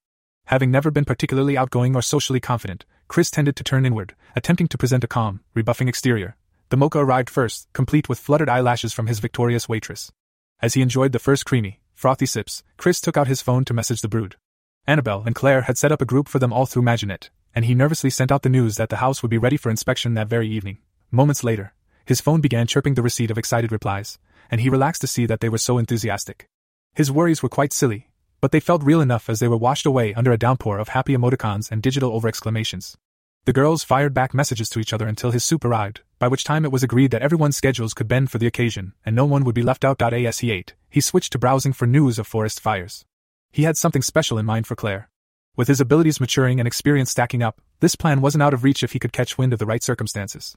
While it might be approaching full winter in Denver, in the southern hemisphere, one of the driest, warmest springs on record was simmering quickly into summer. Something was bound to catch ablaze, probably Australia or Argentina, if historical data was anything to go by. The western states were mostly out of danger for now, but next year, after the revelation, Claire might find her hunger for flame put to the test if California had anything to say about it. For now, though, he just wanted to find her a modest, romantic wildfire getaway. As if on cue that his time was up, Chris' phone chimed the moment he turned his attention toward fitting soup spoon to mouth. The distraction proved disastrous, and it took a while to recover from the embarrassment of dribbling creamy pumpkin down his chin. His cheeks burned as his fellow beings caught every moment of his hasty cleanup. When Chris finally read the message and learned that his latest order from Rayla's new blacksmith was ready, he wolfed down the rest of his food, paid, tipped, and beat a hurried retreat. At the back of the cafe, Chris was pleasantly surprised to find the rear garden just as warm and vibrant as it had been that summer. Suddenly he was regretful he hadn't thought to ask about sitting out here. Annabelle would be delighted by this, and he was impressed by the glasshouse roof that had been skillfully installed to cover the walled-in area. A curious inspection told him that there was indeed concealed magic involved, but who would notice, human or otherwise, if they could enjoy their breaks in such a lush, peaceful surrounding? Above, through the heavily slanted planes of glass and subtle spell, he could just glimpse a brightening sky through the windswept snow. The weather was turning in typical Colorado fashion. No doubt the sun would be blindingly bright before long. The concealed entrance to Rayla's subterranean domain was disguised as an equipment shed at the end of the cafe's decorative gravel pathway. To the side of a quietly burbling fountain, Chris brushed past a veil of hanging ivy and slipped behind a false stone wall. The path narrowed, small bushes and wall creepers thick around him now, as well as the tingling sense of magic at work. Chris froze as he pushed aside a low-hanging branch of unseasonably blooming apple that leaned over the concealing fence. There was the dilapidated weatherboard shed, and sitting beside it on a wrought iron bench was the young vampiress, Amanda. Neither moved for several heartbeats, the vampiress sitting stock still, not even breathing. The surprise of their meeting was written on her face just as plainly as his own. Chris finally broke the stalemate by relaxing. Memories of their meeting were some of the more haunting from his first days as a dragon, but he was more confident now. A new vampire like her didn't pose a real threat to him anymore, not on her own at least. How he would escape this chance meeting socially intact was another matter entirely. "Hun, I guess they've got you security types on all the doors and windows these days," Chris finally commented, trying his best to keep things non-awkward and failing wonderfully. He did manage to stop himself from scratching the back of his neck as he looked at her, but only after his hand twitched halfway to complete the treacherous motion. "I guess that makes sense. I enjoy this posting." Amanda took a careful breath to reply, the first maddening tickles of his scent invading her nostrils. She could handle this. The darkness inside her stirred, hungry, an involuntary shudder running over her tongue and down her throat. "It lets me get outside in the daytime. Well, mostly.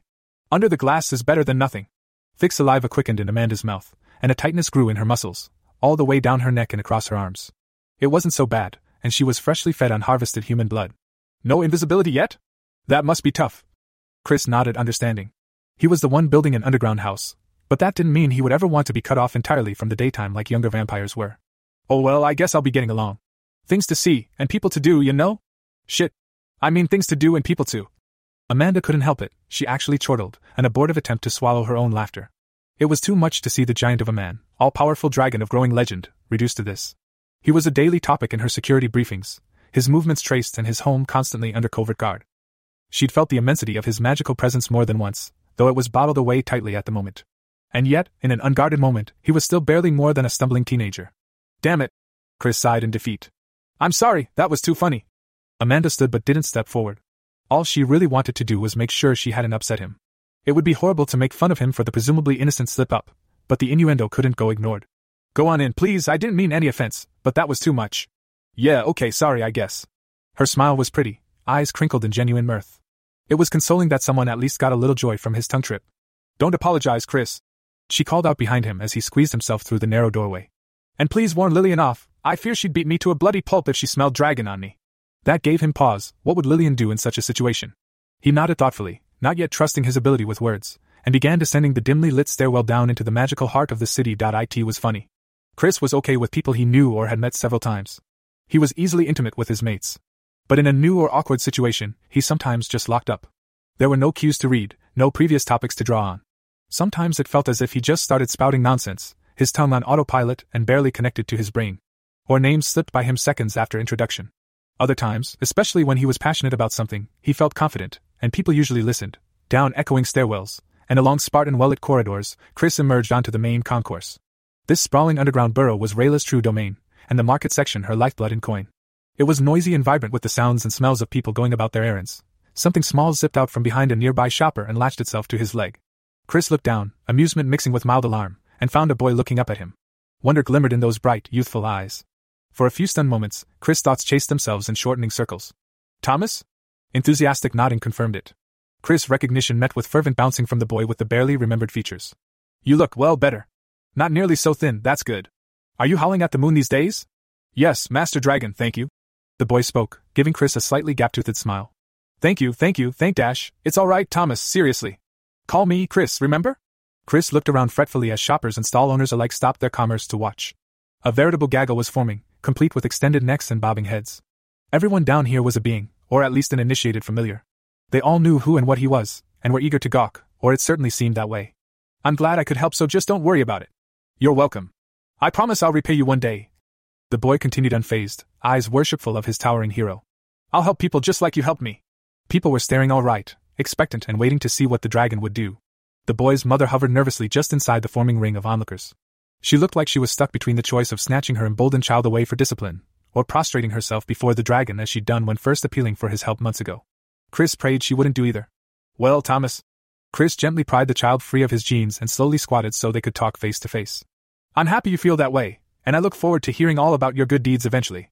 For now, how about looking after your mom, alright? You can practice being a little hero for her before you sink your teeth into the rest of the world." "Okay." Thomas glanced back over his shoulder at her, smiling and utterly oblivious of any wrongdoing. "That starts with not running away from your mother in a crowd." Mom came forward and placed a calming hand on her child's shoulder. "He's a good boy really, just a little excited to see you again, Master Dragon. It's dragon this and dragon that all the time at home." "Sorry." "Yeah." Thomas bounced under her hand. "And I can change with the rest of the pack now, it's so cool. You'll have to come with us one time." "We'll see." Chris cajoled as he stood back up. The crowd bobbed and twittered, smiling nervously at him.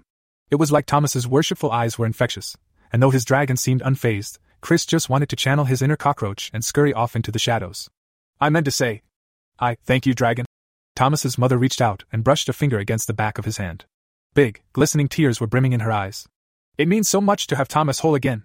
Please, it's fine. Chris was more forceful now. He really didn't want a repeat performance from her, with added tears. Look, I've got to get going, but I'm really glad Thomas is okay. Let me know if you need help with anything in the future. The words were out of his mouth before he realized what he might be committing himself to do. It was just a reflex, a placation to keep them calm and let him escape. Wasn't it? You mean it? Truly? The woman latched on to his public declaration, awestruck by his casual offer of unspecified future aid. The spectators and shopkeepers murmured to each other in agreement, the young dragon's almost legendary generosity given even more credence in their eyes. Ah, yes. Chris straightened, aborting a sigh as he realized there was nothing reasonable to do but push forward with his hasty promise. His gifts were there to be used after all, not squandered. Burning away Thomas's strange curse was nothing to be ashamed of. Helping others was a constructive use of his magic. That was the goal he'd set himself. Yes. Now sorry, I really have to go. Oh. Okay, sorry to hold you. Thank you, dragon. Thank you. Thomas belted, waving madly from his mother's side. It's fine, you're welcome. Chris parroted again, backing awkwardly away down the underground lane of stalls and colorfully pageant shops. He waved back, he couldn't leave the kid hanging. See you. Chris allowed himself a sigh once his escape was secured. He was deep in magical territory now. Down here, amongst the most blatantly undisguisable, Chris felt like a figurehead on the prow of some great ship. Beings parted before him, but he left a churning wake of whispers and curiosity in the flow of magical folk he passed. These days there seemed to be a surge of new faces and extra bustle every time he walked through the compact mercantile quarter. The outlandish abounded here, for until recently, no uninitiated humans who ventured into the compound left with their memories intact. Down here, no one bothered to keep up their disguises unless they felt particularly modest or were just passing through. Whole families of some denizens lived most of their lives in these warm tunnels, rarely venturing out into the human city at all. Turning left down a side branch locally referred to as No Malley, Chris passed Rayla's Exchange and Valuation Authority. His understanding was that the people working there filled a similar role to port or customs officials. On the right was the establishment that passed for a bank and post office, complete with a pair of bored security ogres. Their enormous wooden cudgels and magic nullifying round shields would make any but the most determined thieves think twice. The trade of magical goods was regulated, documented, and of course, taxed. There was a whole tier system involved in classifying magical tidbits for trade or barter. It was designed to help keep track of the most dangerous or human-risky items and regulate just about every other conceivable exchange of goods according to Rayla's policies. Chris hadn't yet had time to delve deeper. His direct access to Rayla circumvented most of her protective bureaucratic padding. That was probably one benefit of this strange, near-feudal society. If you were on good terms with the head honcho, the usual red tape barriers tended to fall away. Chris steamed onward, sliding by goblins, a sleekly furred panther person, and a hovering trio of fairy folk, to list only the most notable. There was even a comically stereotypical orc, leaning arms crossed against a wall with a fearsome scowl on his blunt, underbitten features. Her features? A blacksmith was hard to disguise in any city center these days, let alone a genuine dwarven smith. So was an honest-to-goodness tannery and leatherworks, complete with staggeringly awful smells. But down here, in the heart of the compound, person or profession need not hide. The distinct ping of anvil and hammer could have guided his steps if he didn't already know the way. Chris felt that he might be slightly abusing his status with the newly arrived dwarves. Sure, they'd come all the way there in the hope of obtaining cheap crystals. He didn't think they planned on him pouncing and filling their docket with work the instant they opened shop. That was precisely what he'd done too. Their skills were just too handy not to monopolize right now. His first attempt at even basic forging of metals had convinced him not to stick his nose into yet another undiscovered world dominated by specialized knowledge, skill, and years or even centuries of experience. Therefore the newly gilded smith bore the brunt of his latest foray into the realm of practical magic. Ever since Rayla had pointed him toward runes, Chris had been searching for ways to compensate for his abysmal grasp of spells requiring concerted concentration. The specific focus of mind, and measured application of magic required for manifesting most spellfields by mental intent still far outstripped his discipline. Even basic shields and magical barriers were mostly beyond him. Though for the few moments he could maintain his concentration to raise one, they were potent. Rayla had hinted it might take millennia to achieve the desired effect with his usual casting method, so he was determined to find another way. He owed it to himself, to Annabelle, Immy, and the rest of the brood to come up with a way to better defend himself. He also felt he owed some security to his colleagues at the fledgling BIA who were already venturing deeper into magically dangerous situations. He'd never forgive himself if little Amy was forced to deal with her mother's loss, even injury, by magic. Not if he hadn't yet tried to help provide some sort of protection. That was his job, after all, to provide magical support and advice. Who would tease him at work if something happened to Kat or Lisa? He owed the attempt to his brood, and to Susan after what she'd been through. Therefore, with the help of his newfound economic might, 2 highly trained magical metalworkers were conscripted towards solving the first aspect of his runic problem, material. The second aspect, the occult aspect, was unfortunately still pending a success of some sort. As promised, Chris' orders were waiting when he arrived at the smithy. Wrapped plainly but neatly in brown wax paper, most would never suspect the wealth of precious metal within. The blacksmith and his cousin were always very careful to account for every milligram of his gold lost in each reforging process. It wasn't even pure dragon gold, just a blend, but they still professed it a great honor to be entrusted to its work and care. Each time Chris returned with his melted failures, ready to be liquefied and cast again, they brought out a ledger and measuring scales. Meticulous care was taken to weigh every magically slagged scrap of his experiments. Apparently, their two species had some bad blood a while back, and the two dwarves were desperate to prove their trustworthiness. Along with his package of blank, golden, Scrabble pieces, he received 3 tiny spools of dainty jewelry chain, gold, mithril, and copper. Those were the painstaking work of Esma the Busted, who fussed happily over the 2 freshly juiced-up crystals he exchanged in payment for her meticulous craft. "Will you be needing the same again, Master Dragon?" the journeyman smith, Kyle, asked. His singed beard was being pulled absently through a massive, callous fist as he pondered his next words carefully. "It's just, well, you've been at it for a while now. Perhaps runecraft isn't for you, and I feel bad taking your crystal each time. I mean no disrespect, of course. You might be right," Chris admitted, pausing as he collected his weighty little handful and prepared to depart for a brief stint of research in Rayla's library. "If I knew why I was failing, it might be easier to give it up and move on. I don't though. I mean, I'm no expert on runes, but I'm playing things mostly by the book. The symbols and the metal seem to channel magic just fine. It's activating a completed phrase that mostly gives me an expensive, hot puddle. Your magic is wild and powerful." The dwarf nodded thoughtfully. "Could be fight and to stay free, rather than bound to a rune. Keep your runes simple, and I'll wager you'll find success soon enough." "Free?" Chris' eyebrow rose. "Aye, free. Powerful magics don't always appreciate being locked away in a chunk of gold, dragon or no dragon. Especially when that dragon doesn't truly know his runes." "Huh. But it's my magic," Chris half complained. "I'm not doing anything groundbreaking, just complicated. Anyway, thanks for the advice. I'll see you later, Kyle." "Well, you know best, I'm sure. I'll be starting on the next batch then." The smith smiled and shook his bushy head almost fondly. He hopped off the wooden crate behind his counter and rounded toward the depths of his hot, noisy workspace.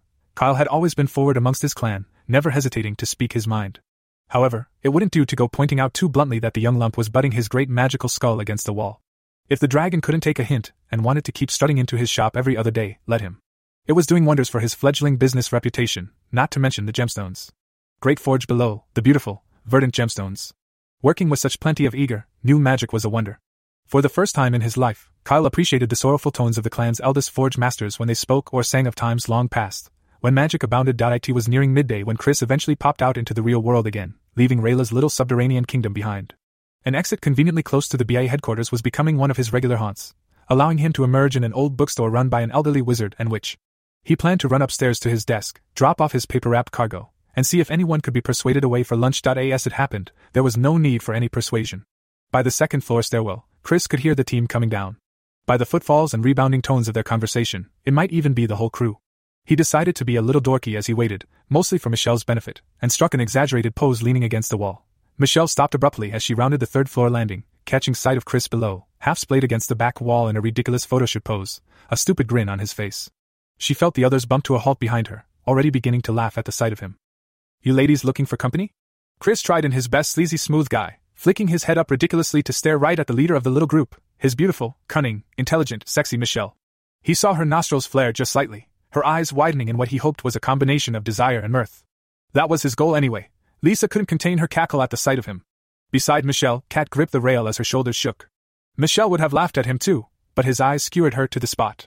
Her heart thumped jauntily, and the rest of her body warmed with a flood of endorphins and anticipation. No one was prepared for Amy. The youngster bowled through their legs from the back of the group and literally flew down the stairs. "Criery eyes?" The young girl squealed in unrestrained excitement, the sound echoing up and down the entire stairwell as a discordant shriek. Launching herself off the fourth-to-last stair, Amy went truly airborne as Samantha let out a cry of alarm from above. Chris saw the Amy missile coming and dropped his cargo in time to make the catch. She was so lightweight that it was near effortless, and so he spun her upside down once for good measure. She was a feather compared to Lillian vaulting off the walls at him in training. "What are you doing here, Munchkin?" Chris asked as her giggles subsided, genuinely confused as to why she was out of school at this particular time, or here at the BIA building. "It's Saturday, silly." Amy beamed back, settling herself happily against his hip. "We're going out for lunch." "Huh, Saturday, really?" "So it is. Guess I lost track." Chris mused. "It's been a hectic week, you know?" "Amy, don't do that." Samantha scolded her way down the steps, followed more subduedly by the others.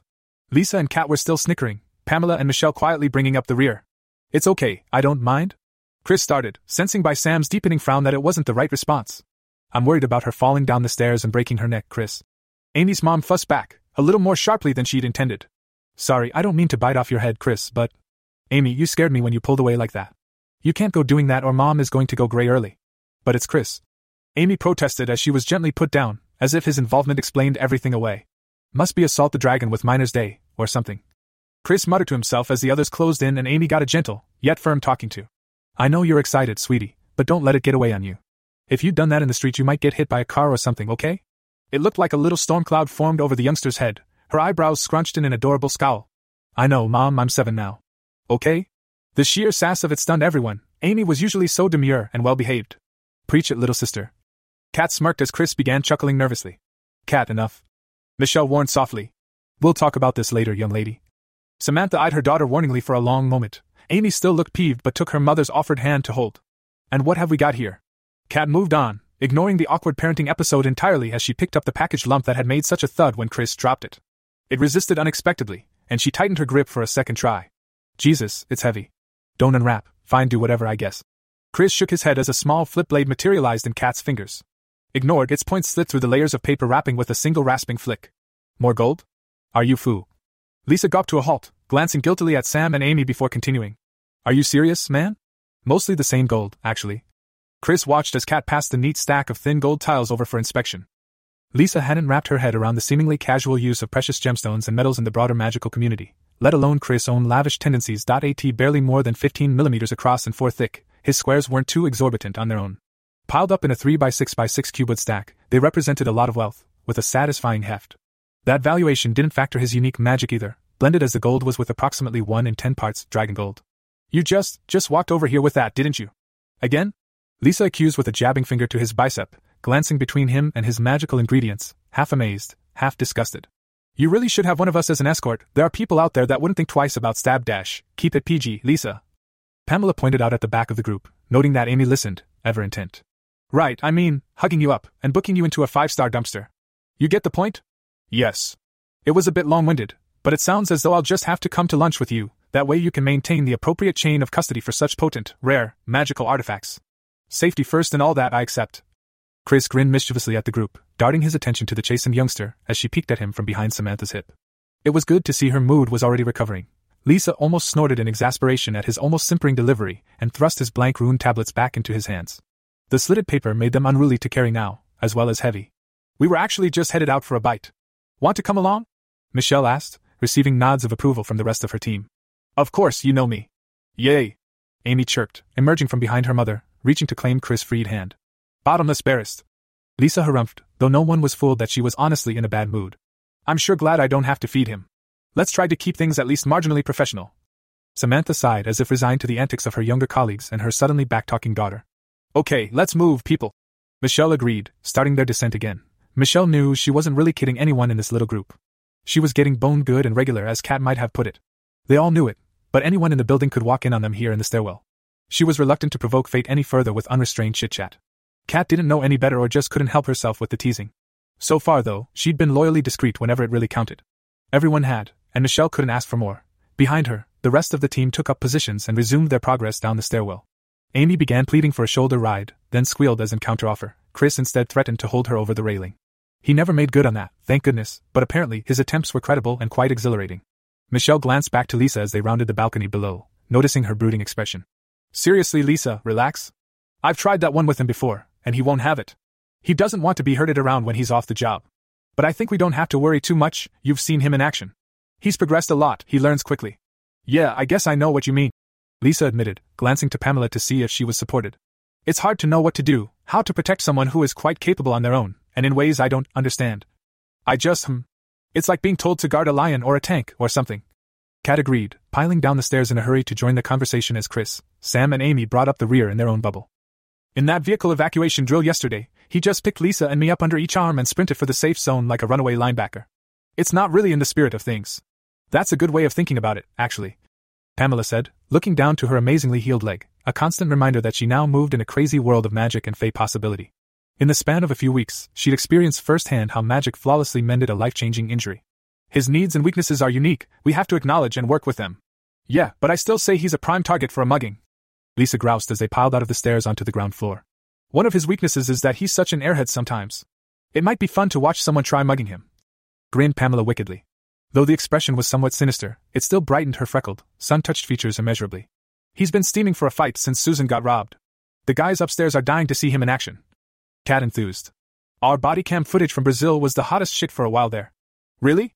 Michelle wondered, a little surprised by the sentiment. She caught a dangerous glint in the younger woman's eye and spoke to preemptively snuff out the kindling spark of mischief. And you will in no way, shape, or form orchestrate a fake mugging, Kat. In case that actually needed to be said. Ha, it was only an idea.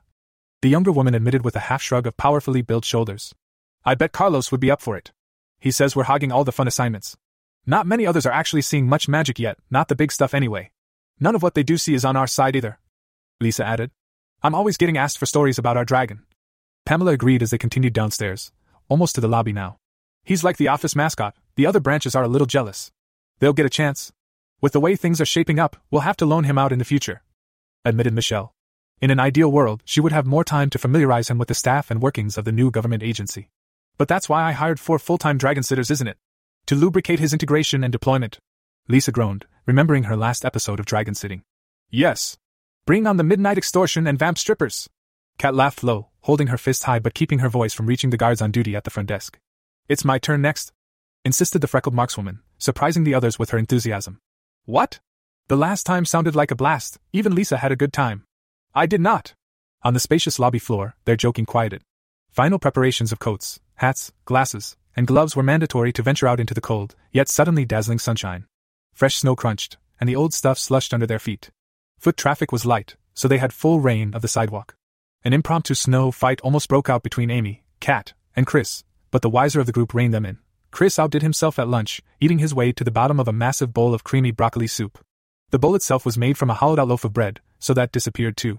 Then he finished a garlic-buttered round ribeye steak, because when the waiter walked by with one for another table, he couldn't resist the smell. My body is a furnace. He protested guiltily under the half-commending, half-jealous glances of Samantha and Lisa. Only later did he partially regret the steak. The garlic came back for a second visit, pungent burps as he sat at his desk in the mostly deserted BIA office that afternoon. Copying precise runic symbols onto his gold tiles with an engraving tool was an exacting process, and being ambushed by garlic burps wasn't ideal. But he judged it was worthwhile. That steak had been done just right. With some big morning meeting out of the way, a lot of the regulars at the BIA had gone home to enjoy their well-deserved time off. That suited Chris, and it meant he could work on his project with less distraction.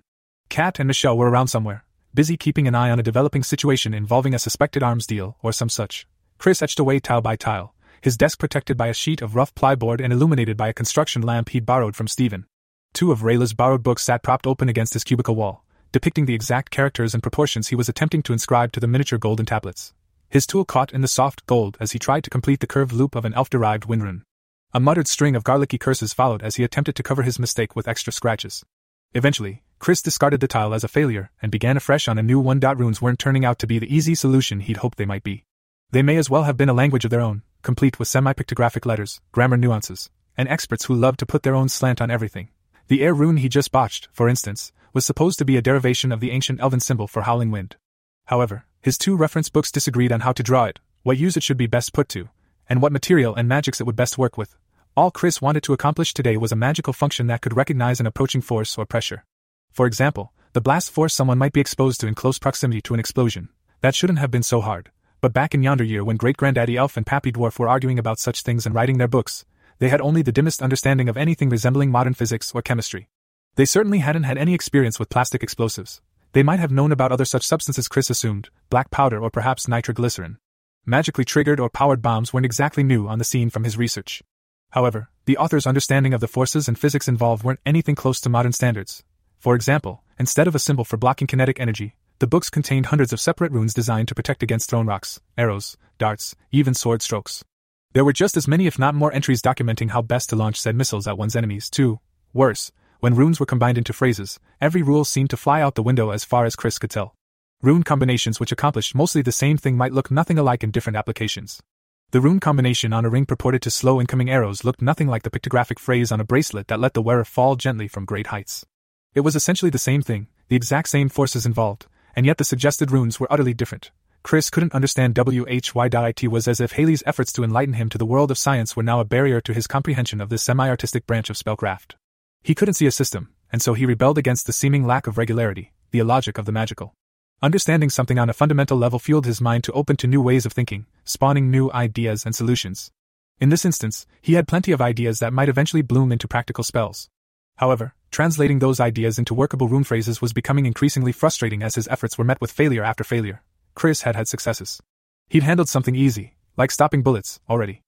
But that wasn't all he was trying to protect against. One of his only working creations, the pride of his meager successes was, in fact, a functioning bullet deflector.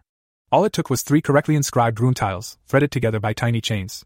A small gem could be attached to provide magical energy, enough for a few bullets anyway. He'd already hung the sparkly little device at the back of the firing range, and told Kat to do her best. It was impossible to hit. Bullets shied away to either side, literally by magic.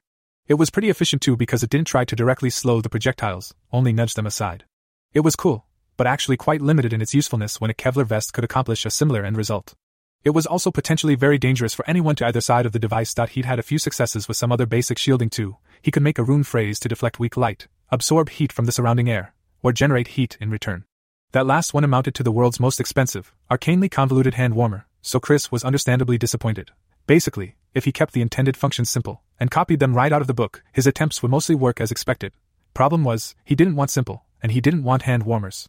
Even vivid illustrations of a souped-up, fireproof, arrow-stopping battle carriage from half a millennia ago were of dubious value. Chris imagined something elegant, sophisticated, and most importantly, practical.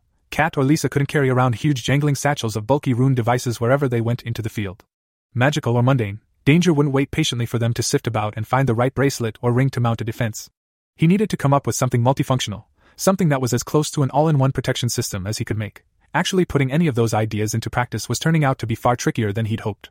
Not only was his runic alphabet lacking, but his nomenclature was also probably laughable. Every time he activated more than 4 or so runes at once, his painstaking efforts usually turned to slag and nasty smoke. That was sort of a huge stumbling block in his attempt to make what amounted to a runic logic engine, or circuit board, complete with magical sensory input and pre-programmed responses. Perhaps this is all too ambitious. He mused to no one, putting down the scoring tool to rest his achy fingers.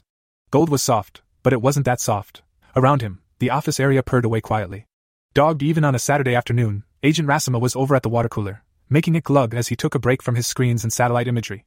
Chris had been in the BIA office long enough now that all its sounds were becoming familiar, fading into the background while he worked. This second attempt at the air rune was much better. His work with the tools was smooth and neat after a few minutes to relax. The magic he imparted to the gold tile now held an imprint, a pattern or idea ready to act when powered. Satisfied with a final look over, Chris began threading it onto the rune phrase he'd been working on for the best part of the last hour. For thread, a fine strand each of gold, mithril, and copper jewelry chain linked the little rune tablets in a magical trifecta. Each metal added its own channel or aspect of connection, and each tile was linked by 2 of these tri-strands for redundancy. With special holes drilled lengthwise underneath the inscribed face at either side, all he did was shake the little chains down each hole and tie them off. The drilling and chain-making itself was delicate work, worthy of expert dwarven hands. Chris pushed the golden tile along the 2 mini triple chains until it clacked gently into place against the others. The inscribed magical information on that tile could now, in theory, be read, powered, transferred, then magicked? Acted on, manifested? That's how he pictured it might work anyway. He wasn't all that sure. With 6 runes in this phrase, hopefully, he had a novel shield function on his hands. According to his research and subsequent planning, this combination might solidify an aligned triangular column of air molecules around the bearer. Such air freezing was a relatively common technique in the magical community, but he hoped to vastly improve upon its efficiency. Outright absorbing the impact of a magical blast or conventional explosion was incredibly costly. Magically or mundanely speaking, there was just a lot of force involved. His idea was based around deflecting much of that energy to either side, just as with the bullets.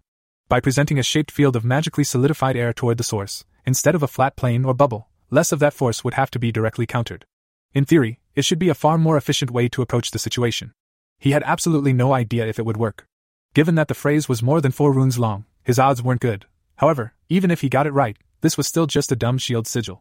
The wearer still had to carry it, recognize the right situation to use it, and most importantly, activate it in a timely manner. For one of his non-magical colleagues, it would be next to useless. Without other complementary charms, and most importantly, some way to magically coordinate, they would have no hope of activating it in time to help. The elevator doors pinged softly, and Chris paused mid-thought. Instinct kicked in, and he rose in his seat as the skin on the back of his neck started to tingle. If he were a dragon, he supposed his crest spines would have been standing on end. His nose told him who had come to visit before he got a chance to look over the cubicles. It wouldn't have done him any good. The honeyed scent of lusty vampire was thick on the proverbial wind. Chris grinned. He felt a lurch downstairs. Apparently, the thrashing he'd received yesterday was forgiven, though he suspected he was just a glutton for that sort of punishment. Lillian's approach was near silent, experienced by Chris more as a familiar tickle against his preternatural senses. Only someone listening very carefully could pinpoint her by the light scuff of her boots on the carpet, or the swish of fabric against swaying hips. They were both still for a long moment when she rounded into his cubicle. Chris' smile broadened as he sat there with his back to the invisible monster, knowing precisely what she desired. It would be fun seeing what angle she took to achieve her carnal goals today. Resistance was ultimately futile, but it might prove fun in the short term. A faint rustle, a few light steps, and then her warm lips were feathering the base of his neck. There was a happy sigh of hot breath against his skin, and sly, invisible hands looped down onto his chest, caressing delicately, scratching. Concurrently, his head was buoyed forward, suddenly afloat in an overflowing bounty of wonderful, naked, invisible, breast flesh. A stiff, pebbly nipple brushed past his ear, whisking across his jaw. Held invisibly in such an unexpected and epic boob lock, Chris' breath rushed between his teeth in a low, almost pained groan of arousal. "MHHHH, yes, indeed," Lillian purred in response, resting her chin in his hair. "Hard at work, aren't we, my sweet, studly dragon? Is that my trouser friend I see down there? Is he ready for playtime? Tits!" Chris croaked back, his mouth suddenly salivating as he was pulled deeper into warm voluptuousness on all sides. "My only weakness, how did you know? I suppose there have been clues for a while." She teased back, leaning further over him to watch as her hand trailed slowly, tortuously down his tummy toward her prize. "It must have clicked last night when you tried to bite my purr nipples right off. Well, you did ask for it." "Yes, young one, I certainly did. Now, if you could oblige, dispense with the pants and fuck me until I can't see straight." Chris' purr penis throbbed, weeping silky prefluids to hear such a forthright proposition. To make matters worse, her telekinetic touch settled on the fabric of his bulging pants, dancing upward toward the root of his tumescent shaft. When she got like this, he knew she could happily torture him up and down toward the brink of climax almost indefinitely. "I don't know." Chris fought valiantly to resist her allure, to keep some sort of upper hand in this spiraling little mating dance. "I'm sort of in the middle of something here. If silly runes are all that's in the way of my ravishment, I suppose I could be persuaded to provide some insight." It felt so good, so warm, he could quite happily jiggle away into the sunset on such a sea of breasts. He could feel Lillian's voice through her chest, ears smothered as they molded to her warm, pale skin. They were in the middle of his BIA cubicle for God's sake, but if Lillian could genuinely help with runes, he needed to hear it. Wait, hold on with the tits, Lillian, be serious. What do you know about runes? I thought vampires weren't good with magic? We aren't generally. The vampiress pouted as Chris pulled himself partially out of her unseen grasp. But I don't understand why you're struggling on and on with the basics. There's a perfectly eager little sprite who could be doing the rune work for you. It might free up more of your time for other pursuits. His cock was treated to another poignant magical caress, in case the sledgehammer of her innuendo hadn't already broken through. Chris put aside the shiver of pleasure aroused by her expert touch, momentarily stumped that he never considered recruiting Emmy on this project. I thought she leaned more toward incantation? Though I suppose she did teach Annabelle and Bartholomew using a few runes. You never thought a Fey princess might have received a thorough education in both written and spoken aspects of magical language? No, I guess I didn't. Chris confessed, relaxing back into her arms as his mind teased at the rush of new possibilities blossoming within it. It's not bad etiquette to put a sprite to work or anything, is it? Only unwillingly. Lillian laughed. Besides, that mad she-bat would do just about anything to please you. She's not going to complain about long, sweaty hours together, slowly drawing out your magic again and again. You seem more than proficient at magical transfer. I've got a few hours free right now, we could practice if you like. Oh, really? Chris leaned back against Lillian's naked torso, feeling the power and strength caged within, as well as every inch of soft tit. Call it my fee for a magical consultation. The big vampiress almost purred. Maybe. Chris continued their game just a little longer. With Lillian of all his mates, he tended to exult in the unrestrained once the dam of sexual tension finally burst. They were racing headlong down the familiar path that led right to loud, rampant sex, the moaning and pounding variety. I mean, I should probably go find Emmy and ask her about all this, shouldn't I? The vampiress hissed dangerously. Young one, I didn't want to pull out the big guns. You're just intractable, aren't you? Lillian sked, ghostly fingers playing teasing shapes on his navel through his shirt. But very well, the real reason I interrupted your vital work this afternoon is that we have a developing security situation on our hands. You see, it's quite embarrassing, but a rather large, rather greasy, hunk of silicone seems to have taken up residence in my bottom. I should think a respectable, upstanding dragon might have something to say about that sort of blatant encroachment on his territory. Chris had jostled excitedly between her boobs. He needed to remember to breathe and did so shakily. Her telekinetic finger just eased off on tickling the underside of his rampant cock. He was a glutton all right, and happy with the fact. There was nowhere he'd rather be right now than worshipping Lillian's big, busted body in ways Annabelle's mother would definitely disapprove of. Yes, I see. In that case, it would be my pleasure to evict this scoundrel myself. How on earth did this occur? Lillian's lips nibbled the shell of his ear victoriously. She was just as worked up as he was for the real play that was about to begin. You've got 15 seconds to get us to my bedroom, then I'll show you. The bleak, snow-blown parking lot in front of Edard's apothecary made Susan shiver just looking at it. It was her turn to man the counter in the last shift before closing today. From where she sat behind the glass-top display cases, she was in for a freezing, soggy journey home. The winter sun from earlier that afternoon was gone now, taking with it any chance of her mood lightening. As if making the walk didn't hold enough emotional torment on its own, being forced to confront the scene of her humiliation. Life as a Sothozoa host was a daunting prospect, and being stuck inside a gloomy shop surrounded by wind and winter felt like icy, leaf-curling imprisonment. It felt like barely more than a week since she was mugged and made her impulsive pact with that strange seed. Susan and the ancient semi-parasitic jungle creeper were still blundering through introductions, unfamiliar with each other and their new, shared existence. Never in her wildest dreams could Susan have imagined sunlight, or the lack thereof, suddenly playing such a massive role in her life. Being trapped inside behind the counter while its beautiful rays drizzled down outside was torturous. Like now, when it was gone for the day, she sometimes caught herself falling into the Sothozoa's background moping. It had its own sluggish feelings and dislikes, and they bled through into her unless she was consciously mindful. Denver's chilly days recently were hardly fun, but now she abhorred the cold almost as a physical pain. Stranger was her new body, and she was only just scratching the surface there. Digging too far and finding something unpleasant was at the bottom of her list right now. She already found out that she no longer bled, just wept a slightly milky fluid for a few moments until the wound closed over. Combined with creepy vines and the episode where she literally sprouted roots and burst into bloom, it was enough weirdness for the moment without going hunting for more. The wisps of sluggish, alien thought that sometimes brushed the back of her consciousness were the strangest. Her dreams were single-minded, all dank, moldy humus, thick leaf litter, and moist, rich soil. The sun, the swaying trees around her, she dreamed of sucking it all down. Woe to any forest creature who strayed too close under the weeping branches of the host, their corpses would fertilize her roots. Let's swap, Susan. Go on out the back, I'll finish the day out here. Rowan shuffled into the front room with a cup of warm tea cradled between knobby fingers. You were staring off into nowhere again. Go do something that will keep your mind ticking over. How are those two little rascal bulbs anyway? Oh, Rowan, thank you. The Dytrif are doing well, I think. Slow progress is good progress. Susan smiled softly as he shuffled around behind the counter with her. You know, it's funny, I was just musing on how this whole mess has changed me, fundamentally I mean. I barely feel like the same me anymore. Absolute hogwash.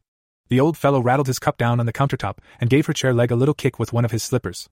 Now get out of my nice warm seat unless you want to stay here and listen while I dissect this latest nugget of self-pity in detail. I'll debunk it all over again, you'll see. No, I don't think I'd survive another round of that. Susan considered ruefully as she relinquished the seat. Thank you, Rowan, for everything. He grumbled something gruff and appreciative as she exited, swishing through the bead curtain leading back into the herbarium. If her bargain with the Sothozoa had an upside at all, it was in her green thumbs. Her plants almost sang to her now.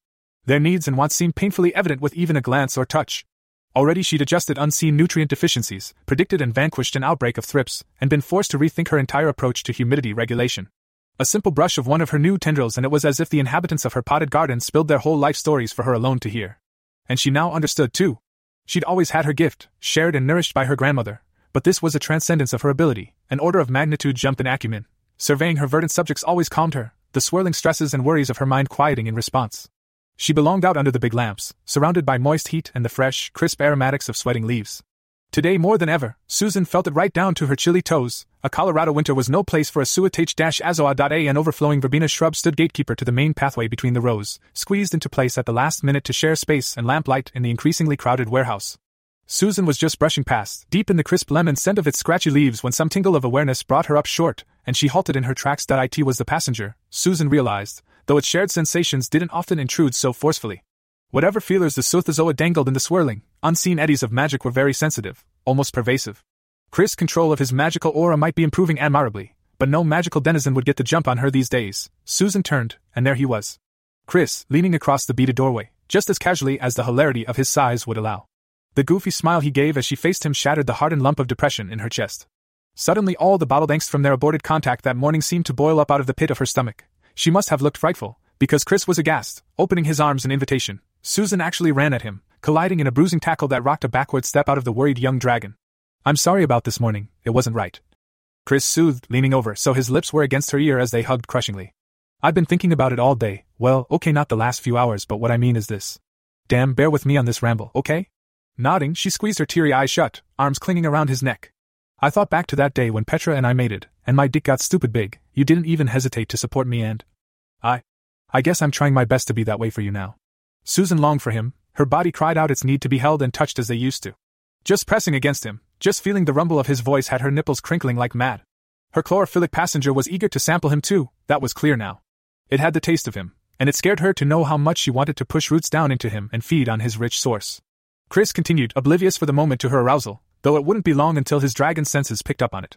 You stood by me, accepted me through all my dragon stuff. Heck, there's all sorts of shit going on with me and these crazy abilities, Susan. But I want to be with you, I miss you. I miss fucking you.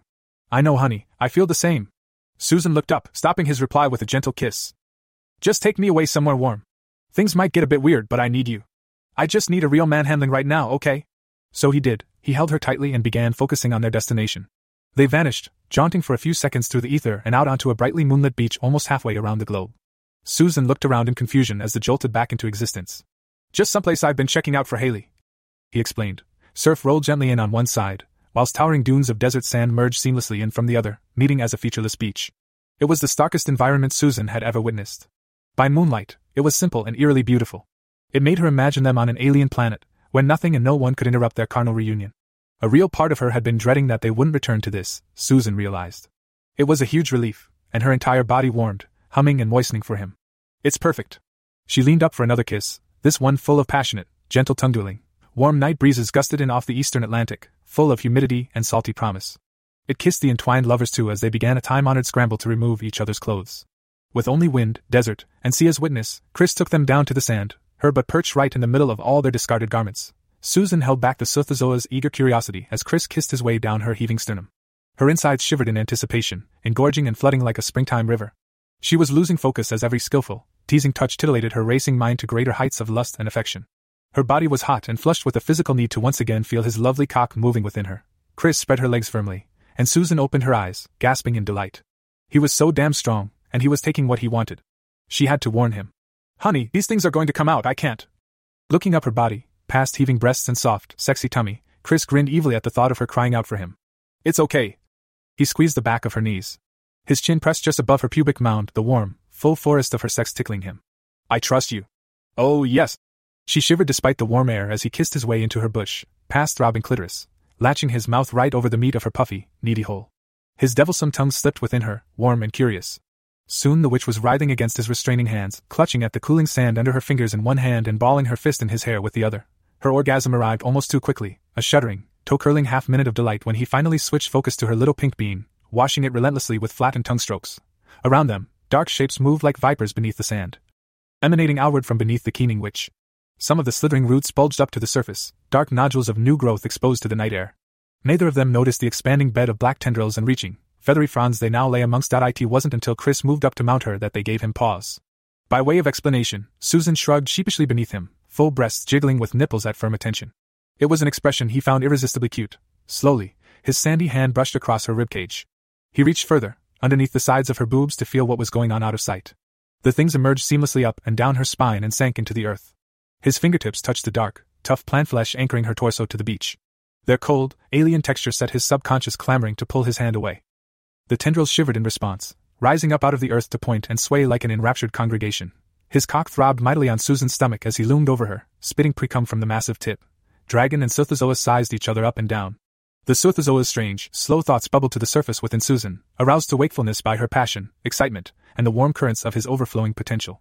It's very curious about you, Susan breathed, watching him tentatively explore as she regained her wind.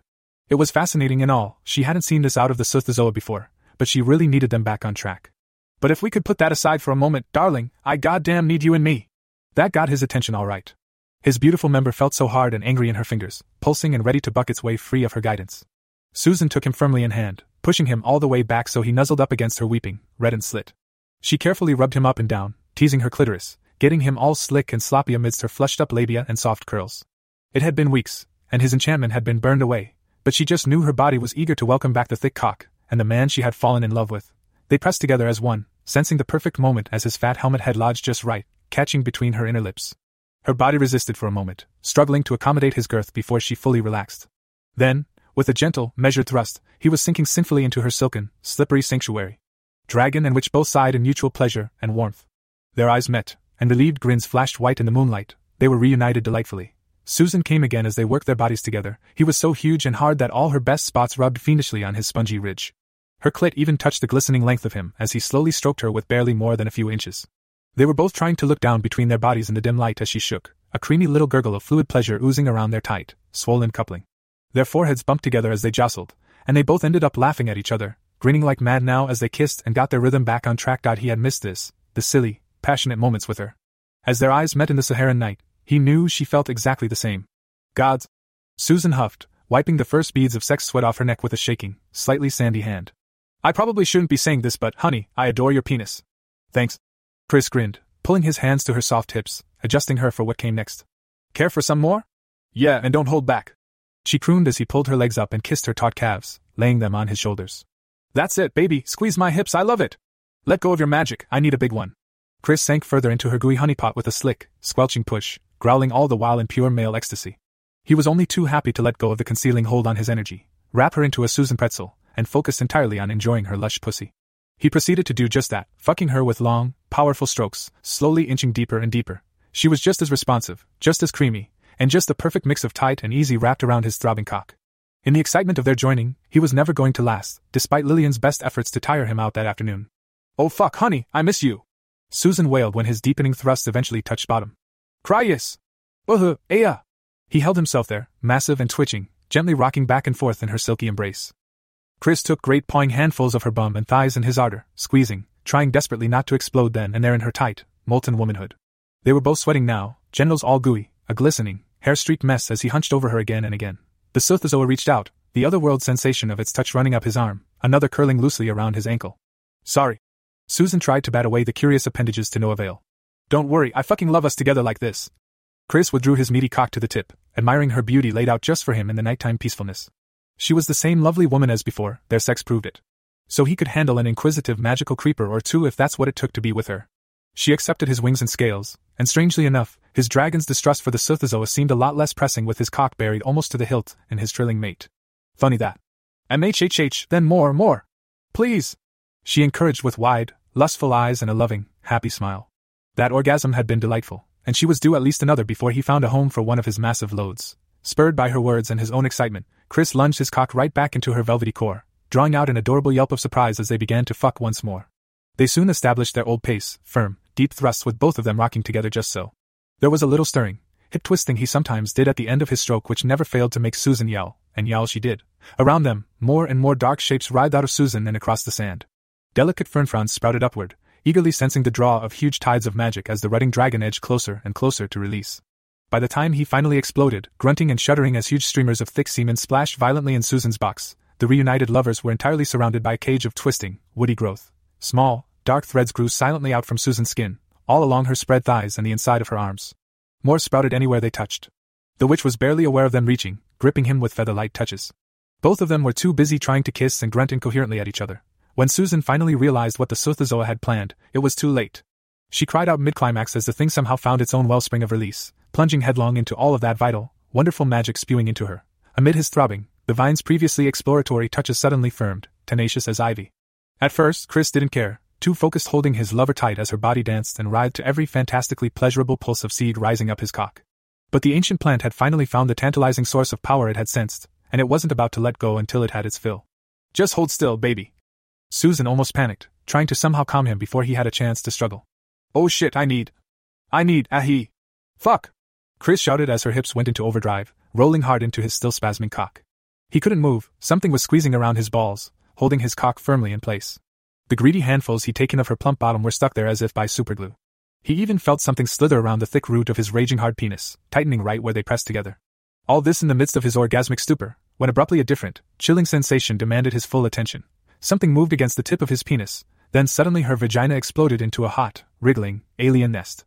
Chris cried out in wordless alarm. When he tried to wrench away, her ass just came with him, dragging across their clothes pile and into the sand. His shoulders hit the fern-frond bars of their wooden sex prison. Their throbbing loins were just as locked together.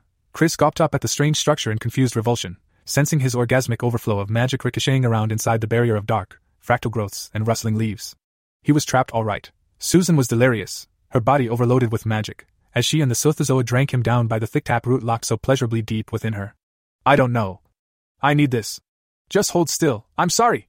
Chris groaned his assent. His long orgasm was almost over, and he felt tenderized and helpless in her squeezing coils. This wasn't so bad, he thought. Weird for sure, but he loved being with Susan again, and if she needed this, he would just lean back and enjoy himself.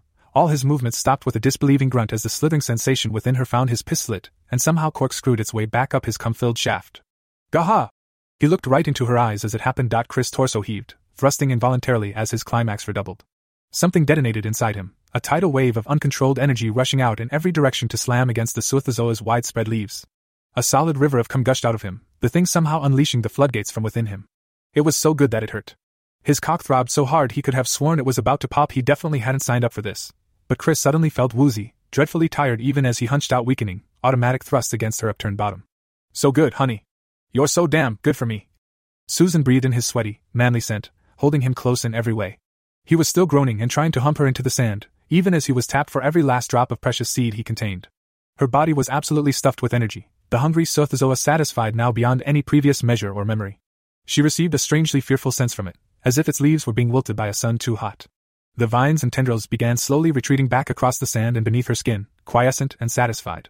Entirely spent, Chris collapsed into Susan's arms and the embrace of her numerous new limbs. By some male instinct honed over millennia, he turned his face into her rosy breast and promptly fell asleep. They were left sweaty, sandy, and naked at the edge of the great desert, Chris already snoring gently against her tit. Susan lapsed into a perfect state of dreamy sex lethargy, the rolling sea breeze slowly drying them with warm gusts. She could probably go for a couple of years after a dose of power like that, but she wouldn't have to. His cock was still mostly inside, right where it belonged. His excess seed made the beach stick tenaciously to her, but he was back in her arms, and Susan wasn't going to let anything get between them ever again. I love you, my sweet, sweet man. The jubilant mood in the apartment was only momentarily dampened when Susan and Chris stumbled out of the ether. Claire and Annabelle fussed over his sandy, exhausted, almost drunken state before bustling him off to be made presentable. Susan had messaged ahead, explaining why they would be arriving late, and now Lillian arched a teasing eyebrow in her direction as Chris was led away. What? Susan asked, feeling almost self-conscious as Petra and the vampiress closed in. Michelle and Haley were watching from the sidelines in modest amusement, their conversation interrupted by the dramatic entrance. I didn't mess up someone's turn with him or anything, did I? My dear, no. Not at all. Lillian's famous lips arched, then she burst into a huge grin. I just wanted to say congratulations, and welcome back to the club. Oh, thank you, Lillian. Susan bobbed her head, embarrassed but feeling warm fuzzies all the same. It does terrible things to my ego to ask, but what did you do to him? Lillian glanced into the open doorway of the bedroom where Chris could be heard putting up grouchy resistance to various wardrobe selections. I thought what I did to him this afternoon would be hard to upstage, but you've blown me out of the water. Well, you know. Susan trailed off and began scowling at the vampire. Damn it, Lillian. He does look a bit like a wrung-out washcloth. Petra giggled. Go grab a shower, Susan, you can tell us all about it later. The girls are a little hyper to see the house, and I'll admit I am too. You'd better be quick. With a start, Susan realized that the rest of the brood was smartly dressed and made up for the occasion. Meanwhile, she was a sandy sex mess, and their brief dip in the ocean before their return hadn't done much about it. It felt wonderful, and a back-straightening shiver ran up her spine just thinking about it. The van ride from the hotel came courtesy of Rayla's security team, and Lillian promised that they wouldn't mind at all. Chris was in no state to be teleporting around with large groups, and he recognized that. In fact, the drive over was surprisingly nice. Just relaxing in the back between Petra and Lillian, listening to the excited babble of speculation and anticipation, it was perfect. When they turned off onto the gravel track leading around the back of their lot, Annabelle and Claire led a rowdy cheer from the front of the vehicle. Petra joined in beside him, which startled Chris. Then Lillian gave his arm a squeeze and added her huskier voice to the tumult. Tired though he was, a huge smile lit his face. There was no choice but to be infected by their cheer, not after all the time and effort, and not with the swelling sense of accomplishment he felt in his chest. Stephen's pickup was parked beside a messy stack of half-broken timber and packing wrap when they all piled out of their ride. Chris understood immediately that it meant, but chuckled to hear Annabelle speculate rather inexpertly to Emmy about what it might have once contained. He gave a guilty glance around at the uninspiring, gravel-strewn yard and mostly empty warehouse floor. There was still room for improvement, and a lot of beautification.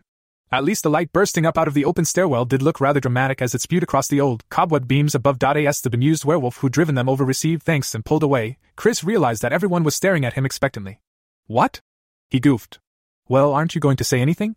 Annabelle squealed, almost jumping up and down on the cold, crunchy footing. He was suddenly at a loss for words, overwhelmed by the moment, by so much expectation and enthusiasm.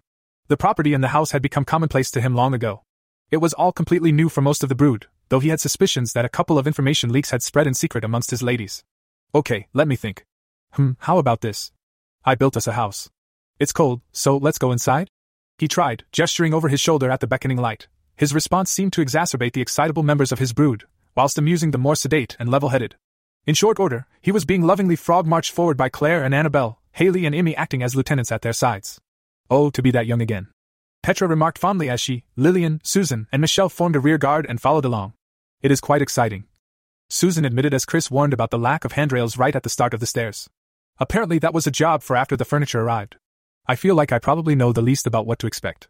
Emmy paused just before her first downward step, scanning a final critical eye over what she'd seen so far and pronouncing her judgment to everyone.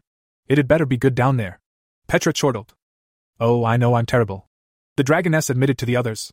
It's just, I was thinking the same thing a moment ago.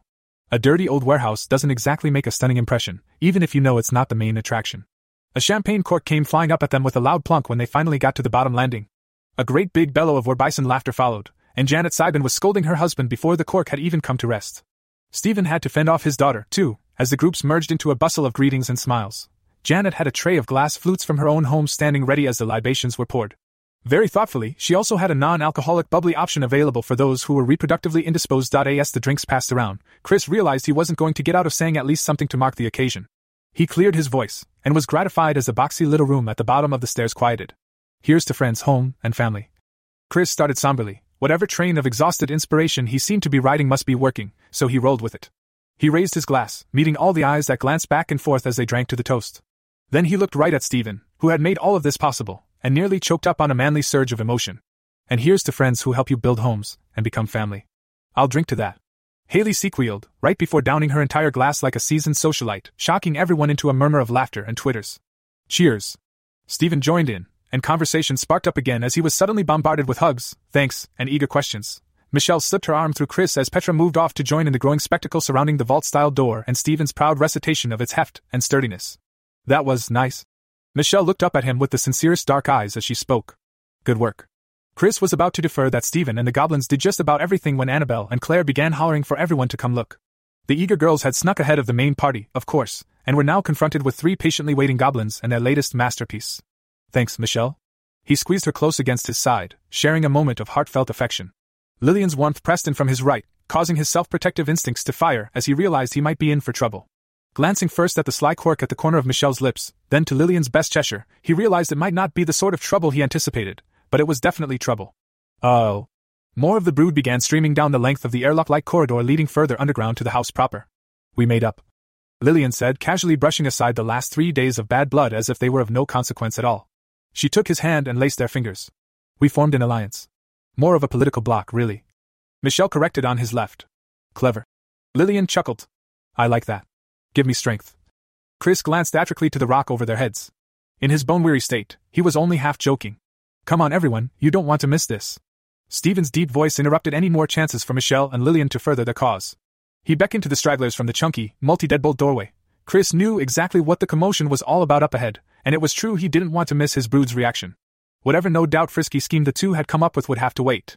With an exasperated, oversexed growl, the dragon's strong hands trailed downward along their sides to possessively stroke 2 very different, but equally meritorious, cloth-covered rumps. You heard the man. He squeezed very firmly, the sort of hold he planned on using to ravish the sexy troublemakers at his earliest rested convenience. He couldn't believe he'd been walking on eggshells around them for days, and now this? Michelle jumped a little, gasping sexily at his roughness. The voluptuous vampiress merely batted sultry, tempting eyelashes his way. Sexy retribution would really have to wait. Whatever Susan and that crazy plan had done to him, there was precious little left in the tanks, magically or otherwise. His entire groin still throbbed. Ghosts of every strange sensation she made him feel seemed to jangle up and down his nerves every few minutes. Chris released their cute butts with a sharp little push toward the door. He brought up the rear of the party as Michelle and Lillian scampered out of range, expecting swats to follow. They were snickering triumphantly as they brushed by Stapin, clinking flutes. How do you do it? Stephen asked the young dragon almost piteously. He caught most of the interaction. You know, I think I'd go crazy. I might yet, Stephen, I might yet. The room at the end of the security corridor had always been a bit nebulous in Chris' visions for the house. It was the first real room they'd cut out of the Denver subsoil, and Chris had sort of imagined it as someplace to store thick coats and dirty shoes, a mudroom. However, given the room's relative unimportance in the overall project, not to mention its heavy traffic flow, work on finishing the simple cube-cut rectangle was one of the last things they got around to. Uninspired by plans for yet another boring human room, Yurt, Belthilas, and Gruff had taken it upon themselves to make a reception hall worthy of a dragon's lair. They delivered yet again, once more astounding Chris with the quality of their craftsmanship. Down the long corridor, over the heads of his astounded brood, Chris caught a peek at the spectacular artistic combination of lighting and sculpture that would greet anyone entering their home. The goblins chose to leave the stone walls bare, gouging huge chunks out of the far wall and all along the left side to create their main piece. They just started cutting away at the walls and ceiling one evening when Chris was headed home. The next day, the room seemed twice as large, and was dominated by an almost life-size version of himself as dragon. The sculpture was frozen in a dramatic pose, twisting around to roar open maud right at the portal where you walked in. It looked badass. A Bond villain would have been jealous. Though the stone dragon was slightly blocky, even cartoonish, the lighting just brought it to life. The room was incredibly dark overall, full of deep shadows and unexpected shapes. It created a striking contrast after the tunnel's harsh LEDs. Most of the light came flickering in red and orange tones from a tiny magical campfire at the far end of the room. The dragon's body trailed in and out through dancing, firelight shadows along the left wall, fading a little dark, then darker back toward the entrance. It gave the impression that you just startled the beast deep in his cave, and were about to be incinerated over its shoulder. The dragon's head and part of its sinuous neck actually reared back out of the far wall, a separate bust that hung menacingly overhead. This extra dimension tricked the mind for another look, just to make sure the thing wasn't real. Stuttering flame light on rough-hewn brown scales complemented this realistic outcome perfectly. The goblins even chipped away at every smooth surface other than the floor, completing the cave-like atmosphere with a few fake stalactites for good measure. Janet almost peed herself when I brought her down.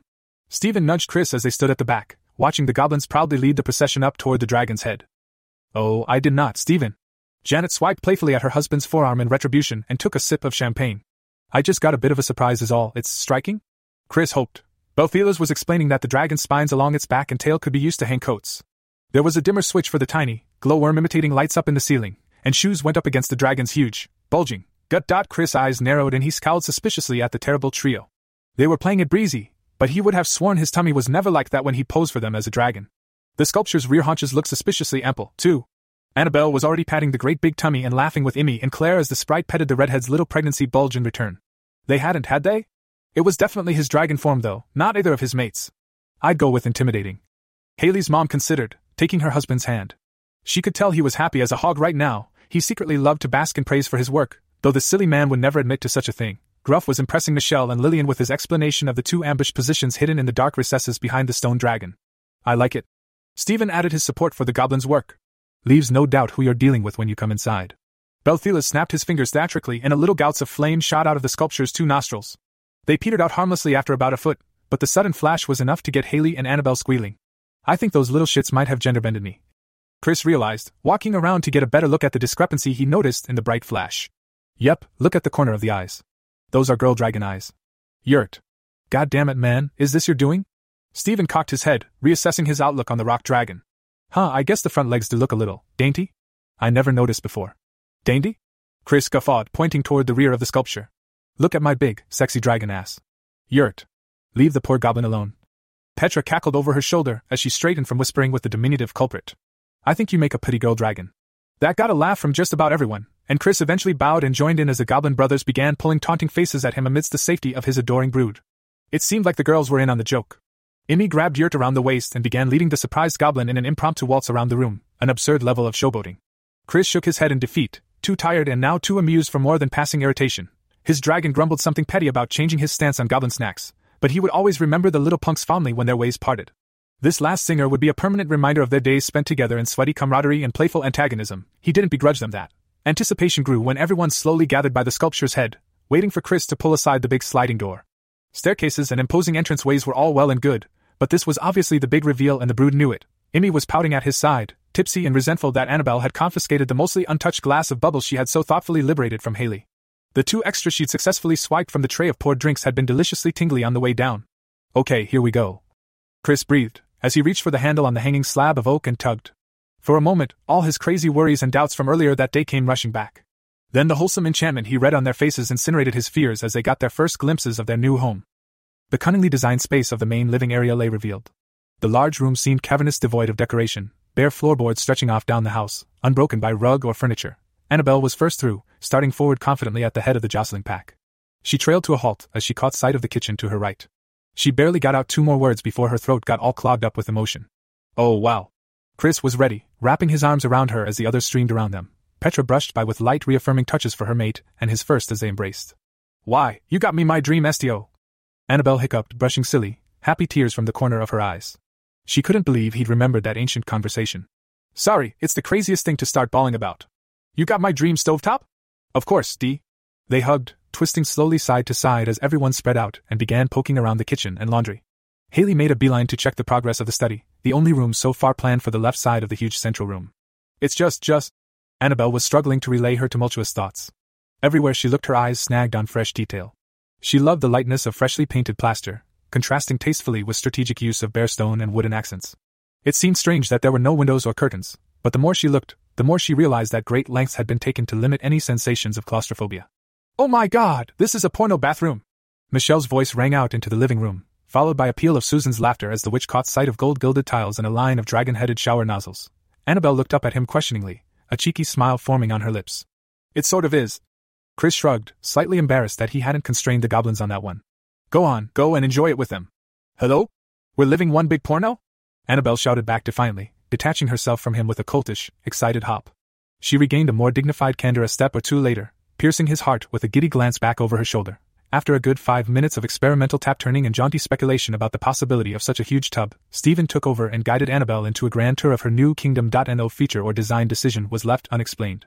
Chris watched fondly as Annabelle swamped Stephen in praise and expressions of delight at each attraction. In the end, the big bison earned himself a heartfelt hug and a lingering kiss on his cheek. He was positively beaming. As predicted, she wholeheartedly agreed with his last-minute decision to put in a more industrial refrigerated room. Michelle, Petra, and Claire were flicking eagerly through some interior design catalogs that Stephen had thoughtfully left out on the kitchen bar.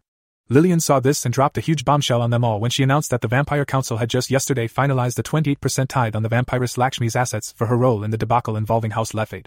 Most of that considerable sum was to be rewarded to Lillian, launching her firmly into whatever lofty stratum lay above that of filthy rich. In celebration, the girls could pick whatever furnishings they wanted for the house and their own rooms. She would be picking up the bill. The idea that Lillian was so wealthy somehow bothered Chris.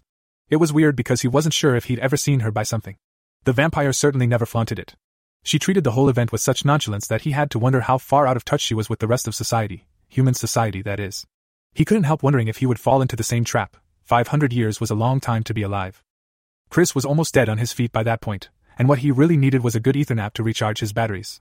Most of the brood had piled in to check out the harem's spa, or were venturing further afield to claim bedrooms. Left to his own devices, Chris tottered over to the corner of the dining room. By the entrance to the recently added study was a big pile of all the dropcloth and old sheets the goblins had folded away for the showing. He collapsed on them, his entire body sighing sweet relief. He just lay there listening to all the happy bustle, a goofy contented smile plastered on his lips. Susan snuggled up with him a few minutes later, quietly whispering all sorts of loving devotion, none of which he was up for right now. There's nothing left of me, devil woman. Chris yawned as she nuzzled close. What happened back there anyway? I'm sorry, sugar. I think you really rocked the Suthazoa's world. You certainly got mine shaking, though it did get a little strange at the end there. A little? Chris summoned the effort to raise his head off their impromptu bedding for a moment, eyebrows cocked at her in disbelief. You trussed me up like a roast hog, put a thing up my tingling, and just about sucked down every last ounce of magic I had. That was freaky as shit. Susan stroked her hand across the fabric of his black dress shirt, considering her answer. I'm not entirely sure, honey. I sort of stopped holding back during that one orgasm, and then all that stuff happened. I was so happy to be with you, it all felt so good and I just let go. Everything got carried away after that, and damned if I didn't come my little heart out. Yes, you fucking did. He growled, rolling onto his side so his hand could patrol her curving rear possessively. So, we'll do it again? She asked, feeling tremulous, yet elated inside. She suspected she knew the answer, and her heart told her that she did, but hearing the words from his own lips would do her wonders. Haven't killed me yet. He grinned back. Though I might have to beg for a few days' respite. Susan leaned up and kissed him tenderly. This house is so amazing, Chris. Thank you. I don't know what I was imagining when you talked to me about it, but this is much better. The bedrooms are huge, Annabelle is in love with the kitchen, and that bathroom is just ridiculous. Good, ridiculous? He squeezed her hips against his own. We'll see. They stilled as footsteps approached, heels tapping elegantly across the wooden floor. Haley and her mom were in a bit of an emotional powwow over at the kitchen, coming to terms with the fact that Haley really was about to leave the nest. What are you two lovebirds up to? Petra smiled down at Chris and Susan fondly. Just stealing a few cuddles, Susan said, feeling more like her old, carefree self with every affirmation of his affection. Well, I'm pleased to see you're back in the saddle. Sorry to interrupt, but a little goblin told me that there's a special dragon's-only gift awaiting my pleasure if I can find someone called that ruddy big wingnut. Who do you think that might be? That's me, Chris rumbled. And it's for you and Claire, though not strictly dragons only. Well, come on. Petra hauled him to his feet, unable to bear the anticipation. Her young mate had surpassed all expectations again with this home. Her dragon felt instinctively comforted in such a lavish burrow, traces of her mate's spicy scent already lingering in every room. If she wasn't so excited to find out about this mysterious gift, she would probably be trying to jump his worn-out bones right there in the paint-speckled rags. I can't wait another moment. Sorry, Susan. The witch climbed to her feet and followed the dragons toward the strange room with the berry geode. Now there was something truly impressive. The magical storage device had caught the slow attention of her chlorophyllic companion too. The door to the master bedroom had naturally attracted scrutiny from the ladies during their familiarization. It was the only handle that wouldn't open, so when Petra dragged Chris before the three waiting goblins to unlock the door, everyone crowded around curiously.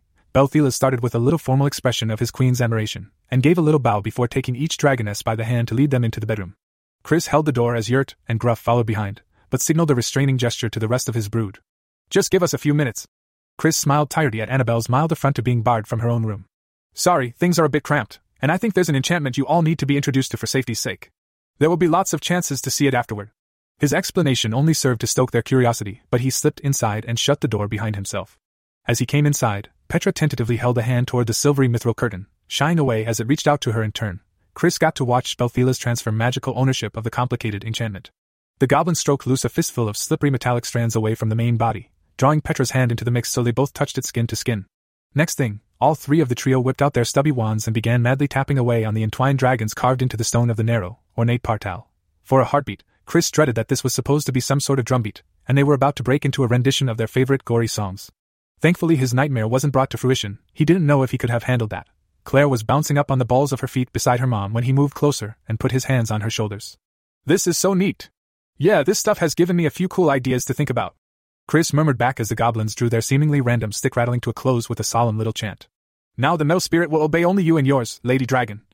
Belthila spoke formally as the archway of tiny chains parted before her to reveal the stooped passage leading deeper. Please proceed, your grotto awaits. There wasn't a single curse word in two whole goblin sentences, a remarkable achievement on its own. My grotto? Petra blinked in confusion. Your nest. Chris gestured expansively for Petra and Claire to go ahead down the short tunnel. Apparently it was a dragon thing way back in the day. Petra seemed to hesitate, blushing a little at the mention of those particular dragon instincts.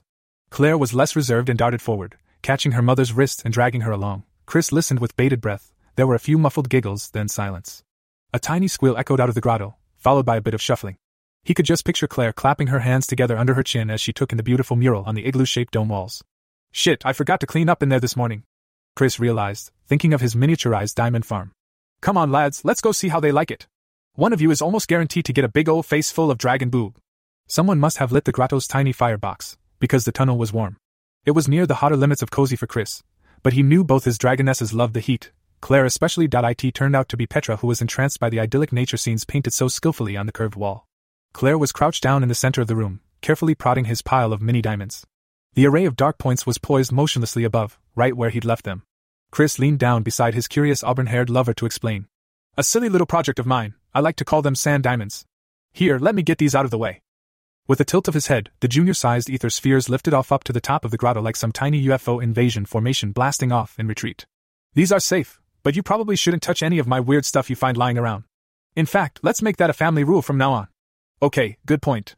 I wish I understood more about your magic. It's so strange that you bend reality from inside the ether. It's incredible. Claire smiled, sinking her entire hand deeper into the warm little pile of precious stone. We'll have more time for exploring that sort of stuff now. Chris nodded in agreement. You should come on an expedition or two with Haley and I. So, Petra, what do you think? This is amazing.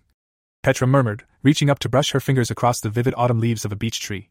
The majestic stag stood nearby. It was painted so well that her dragon wanted to eat it. How did we earn this, Chris? What did we do? He was at a loss. He hadn't expected that reaction at all. Belthila saved the day again with his hidden reserves of political savvy. He was really starting to lay it on thick now. Queen Glee has always been a staunch supporter of your species, the trio's de facto leader explained. Hearing of your prosperity and well-being from us will be reward enough, I'm sure. This is a simple token of her friendship. He got a face full of dragon boob. That's all well and good, but if this is our nest, where do we lounge about? Where do we sleep? Claire asked, looking skeptically at the reed floor mats around the edges and the big depression of stone where they stood. A sly smile teased the corners of her mischievous lips. And what are the diamonds for? Chris could tell she guessed some portion of his designs and was hungry to unravel them. She was in a frisky mood after the evening's anticipation. It was a shame he wasn't up to his usual game. About that. There are plans, but I need a dragon or two with the stones to help me pull off a teeny bit of illegal mineral extraction. Claire frowned. She didn't get it. You want us to mine? Beside them Petra spun, rounding on him with predatory knowledge. She dropped the second goblin from her smothering embrace, mischievous green eyes taking on a reptilian slant. Her dragon was doing backflips inside her ribcage, demanding to be let loose upon their mate. A silver front of tiny scales slid up her elegantly cocked neck, across her smooth, strong jaw and flattening nose. She just had the wherewithal to limit herself to their shared form. Chris got one last glance at Yurt picking himself up and high-fiving Belthila's. Gruff shook his fist at the injustice of missing out. He had to feel for poor Gruff. This evening would probably spawn a goblin legend or two about Petra's pair after tonight. Buttons tore through holes on her form-fitting silky dress shirt, her emerging wings shredding and stretching through the back. Her bra put up more of a struggle against her wings' expansion, and the gilt dragoness vaporized the offending encumbrance with an arc of static electricity directly from the tip of a stunning white claw.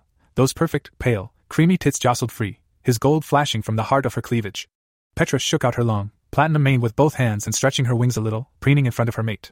She stepped out of her heels, tall and proud, brushing tresses over her left shoulder with a sensuousness practiced over centuries. The dragoness stalked forward. A nest of gold. The almost feline creature hissed softly, looked up at him with piercing, vertically slitted eyes. One of her gray-fingered hands slid intimately onto his tummy, the other going to the simple pendant of his gold hanging from a black jewelry line around her neck. She'd been wearing that a lot lately. Her hand dropped the trinket, snaking gently up around his neck. On tiptoe, Petra's wings rustled as she pulled him into a tender, careful kiss. Marvelous silver teeth peaks brushed his chest, and the dragoness dragged his hand roughly on top of the swell of her womb, their son within. Chris was surprised to discover that her ardency did tug at something in the shattered remnants of his sex drive. Petra was already scrabbling at his belt buckle, and Chris groaned in a strange combination dread and resignation as he saw Claire shepherding the hooting, shearing goblins away down the tunnel. It was with a hefty dose of chagrin that Chris discovered he'd been completely missing the magical point with runes. Imi only lorded it over him for about the first 2 hours. In hindsight it seemed obvious, but after a few of Imi's lectures he didn't feel too foolish. However, it was clear that runes were not to be the quick and easy solution to his current undertaking. At least not with him holding the reins of any magical rune-horses. In essence, they were a written language of magic. He'd been entirely underestimating the part about it being an actual language. In that way, just as in ancient Elven dialect incantations or good old American English, it was a mental system. It was an abstract architecture for storing and conveying ideas. Chris was essentially the schmuck dumped in a foreign land, armed with only a guidebook. The phrases he shouted at passers-by might be correct in theory, but his mind wasn't assigning any real meaning to the noises that came from his mouth. Without fluency, he would never understand any reply, any subtlety, joke, or undertext. Nor could he hold a conversation, or grab more than fleeting words from anyone else's. It made little difference that the language was written, rather than spoken. Imi made the comparison between good runecraft and writing poetry. Indeed, his rambunctious teacher proudly explained that her own people's ancient tongue provided the basis for some of the runes in broader use today. The system that got bounced around between the magical races these days was apparently a leaky sewage pit. According to the sprite, crappy tatters of long-lost magical prowess just got cobbled together into something it was easy enough to get the very basics off. However, masters of runecraft almost exclusively stuck to their own racial dialects, hoarding their best discoveries and even taking them to their graves. In some ancient, nebulous sprite land, Imi's little ancestors were said to have only spoken in incantation and written only with runes. That ended somewhat cataclysmically according to his latest teacher. Chris thought he could have seen that bad ending a mile off if he'd been around back then. So, the jumble of mashed-together ideas and sources that Chris had been trying to feed his brain was not helping. Rune phrases were not a mathematical formulae. How could they be? They were abstract. The word fire, written in ink on paper, was not the real, scorching, crackling thing. Crafting with runes was more an effort in artistry, a lot of which relied on the emotions, hardened mental belief, and subtle intentions of the adept. Indeed, a lot of what made Imianth such a potentially potent practitioner was her indoctrination in these ancient languages. The royal princess had no doubt squirmed and fidgeted her way through decades of formal lessons before her fatefully aborted marriage. Chris pitied whoever had been in charge of making her sit still through that. For himself, to reach that sort of fluency would probably take years of academic, even cultural immersion. He needed to think, dream, live, and imagine in the magical languages before he would gain any mastery. Once again, the blunt force of his raw power struck a barrier that cared not one little bit for might alone. That wasn't to say that the last 2 weeks or so of Imi's involvement hadn't been productive, far from it. With runes, Chris came to understand the sort of complex, reactionary system he'd been envisioning in his magical protective wearables were theoretically possible. Imi just said that nobody had bothered with them in all but the oldest living memories. Most beings who ever had the occasion to use such a thing considered them to be prohibitively expensive overkill. If you had that much magical energy and expertise lying around, your enemies should already be dead several times over. At that very moment, sitting in the quiet apartment for the last time, Chris contemplated it out. The prototype at the bottom of his work bag was still in its early stages, but it was a working prototype. Tired and content, Imianth and Chris were sharing one of the big leather recliners in Rayla's soon-to-be vacant guest suite. Only hours ago, Imi had been proven 100% right about using one of his scales in the device. It had been critical. Despite the successful test, his dragon was still sulky about dwarves yanking painfully on his tail with blacksmith tongs and chisels. "You were incredible today," Chris murmured. The sprite cooed something indistinct as his finger traced up and down the exposed skin of her right arm. They were waiting together. Actually, Imi was there to babysit him and Annabelle was going to message them when everything was prepared at home. If it didn't happen soon, Chris and Imi were in danger of falling asleep. Perhaps foolishly, Chris had anticipated an abundance of well-deserved free time after finishing the house. Instead, every moment seemed to get gobbled up faster than one of Imi's magic cubes. The days seemed to speed by, and suddenly he was waving goodbye to a place that had come to form a central part of his new life. Rayla's apartments had come to feel a little like home. Furniture and fittings had been arriving non-stop at the new place, though the flow was thankfully trickling in slower these last few days.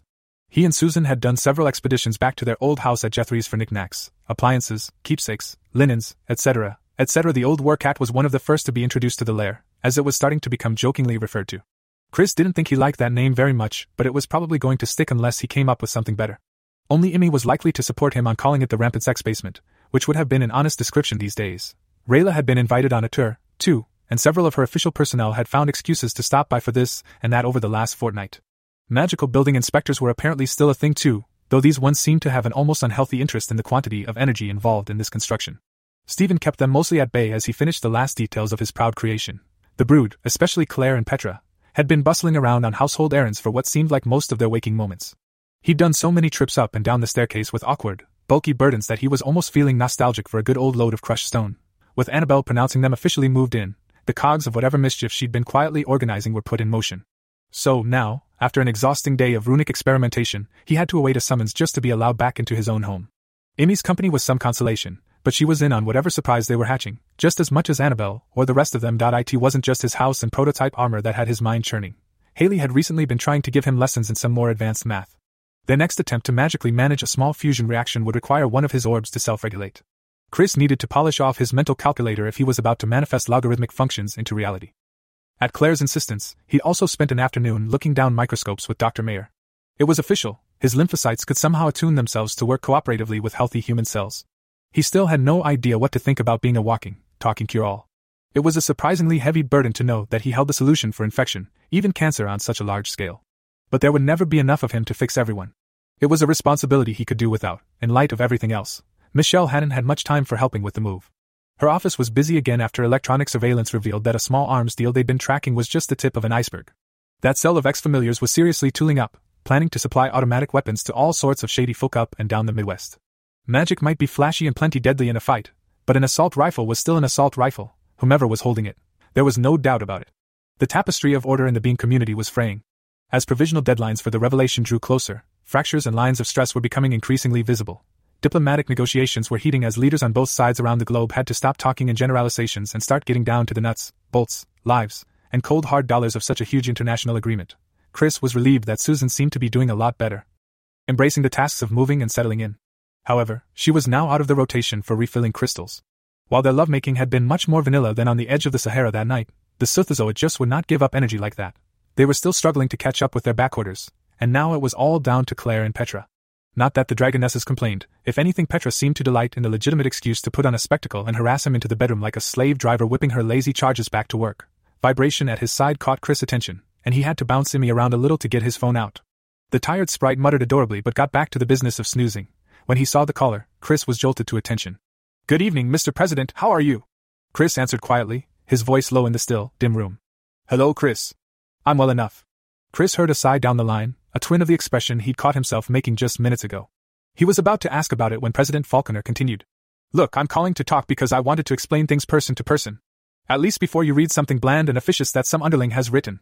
That would give anyone a bad taste in their mouth after the effort you put in. First, let me applaud you for having Michelle circulate these initiatives to the correct people. However, the consensus is that it's too much, too soon. Right now we're trying to focus on the message that life will go on as normal after the revelation. Radical changes, for instance, a fast rollout of magical fusion power is not normal. It's scary, it's disruptive, and it places the nation in a position of reliance. Damn, that's too bad. I can't really say that I'm surprised, I guess. I'm sorry, Chris. Maybe a year or two down the track when people have come to terms with living in a more magical world. Then we can work an experimental project or two into the fold, but not yet. Honestly, it's unlikely I'll still be in office by the time you see headway. Politics." Chris cursed, exasperated. "Indeed. I know to someone young this all must seem stupid, and I agree. It's just the way our government works, and it's a fiercely self-protective creature. My advice is to take full advantage of our capitalist culture and pursue your ideas through a business approach. I'm sure you can find 100 ways to make yourself filthy rich with those remarkable abilities. Then use that capital, both political and fiscal, to start the ball rolling on your more, ambitious projects." "I sort of expected that to be the answer, sir. At least in the lead up to the revelation. Well, the ideas are floating around in the open now, and Haley's not going to stop coming up with new ones anytime soon. Does NASA still want me? They certainly do, and that's a good example of how I think you'd be best served to help your cause in the early days. Magic may never be mainstream. For now I suggest you stick to the fringes, and be helpful in non-obtrusive, small ways. Earn a bit of trust before you try to revolutionize our entire energy economy and way of life. Some of those briefs I read have real potential. You've got a very smart young woman on your team, Chris. It's actually quite disheartening that I have to turn you down. For now." Chris smiled into the phone. He wasn't about to give up on the vision of global prosperity Haley had painted him back in that hospital bed months before. Not that easily. "Maybe I'll offer you a job if you don't win a second term." "That's the spirit." Robert perked up on the other end of the line, then took on a conspiratorial tone. Listen, scuttlebutt around the hill is that anyone who's caught trying to exploit the transitional period is likely to get an unpleasant visit in the middle of the night and a hole in the side of their house. Good work, you are causing quite a stir amongst the untouchables. Untouchables? Chris wondered. You know, so rich you can't touch them. Old money, corporate money, the quiet decision makers. That's what I like to call them anyway. That's good, perhaps they'll listen to reason. I know there are a few other characters Michelle is watching in case they step out of line. Just be careful, Chris. People aren't always rational when backed into a corner, and these are truly powerful people who are accustomed to getting their way. Anyway, keep up the good work. I've got to jet off to this damn fundraiser. If it doesn't go well, I'll keep the job offer in mind. Goodbye, Chris. Bye, Robert. Chris put his phone down on the armchair and looked to his contented little brewmate. She'd been silently listening, attentive and adorably wide-eyed. What do you think, Emmy? Is this whole thing going to hell in a handbasket? Probably, Master. The sprite nodded seriously. But we'll be okay. It's not just us and the girls I'm worried about. Chris admitted. We've still got to have a world worth living in on the other side of the revelation. Oh, and if we could sidestep a demonic incursion, that would be great. I can't believe the Synod is still holding back at this stage. The sprite's unseasonably summery dress had somehow started to bunch up, a distracting prospect despite the multi-orgasmic afternoon they'd just shared. Let it not be said that his light foray into arcane literacy had been all frustration and no fun. He smoothed the errant garment back into place on her detectably silky thigh, lest she prove too tempting. Chris. Emmy reached up to brush the tip of his chin, forcing his faraway eyes down to her.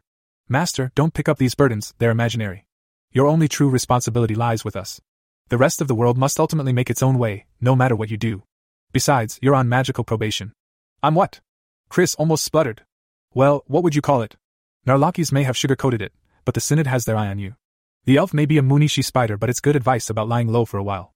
I guess. Chris admitted. It still smarted to think that he was the one being punished for the outcome of schemes set in motion by power-hungry elves and criminally-minded merchants. I hadn't thought about it in terms of probation, though.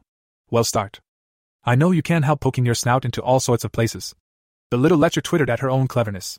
But the last thing we need is for the Synod to find out about your escapades into the dark realm of politics. Politics? Chris disdained. It was just a teeny-weeny bit of intimidation, I swear. Emmy cocked her head, giving him a look which conveyed her ample disbelief. Well, whatever you call it, it's no fair that I missed out on all the fun. Twice. Kat told me that you went to an underground vampire sex den. And having a randy sprite along would have helped me. How? Chris chuckled at her antics. Hey, I'll have you know that I can be very useful. Emmy pushed herself up so she sat closer to eye level. She tried glowering imperiously up at him, determined to get some sort of concession on future mischief. I can do all sorts of useful stuff. Zapping, blasting, shields, turning people into chickens, turning people into goats, turning people into badgers. That one's not really worth the effort though, an angry badger is more trouble than your average human. And I'm good at runes, of course, and turning people into dash. I get it. Chris smiled, putting a finger to her babbling lips. If I ever need someone turned into something, you'll be the first to know about it. Good. The sprite harumphed slyly. That's the least I deserve after you worked me like that today. My poor tummy might never recover from that third time you unloaded in me. Lies.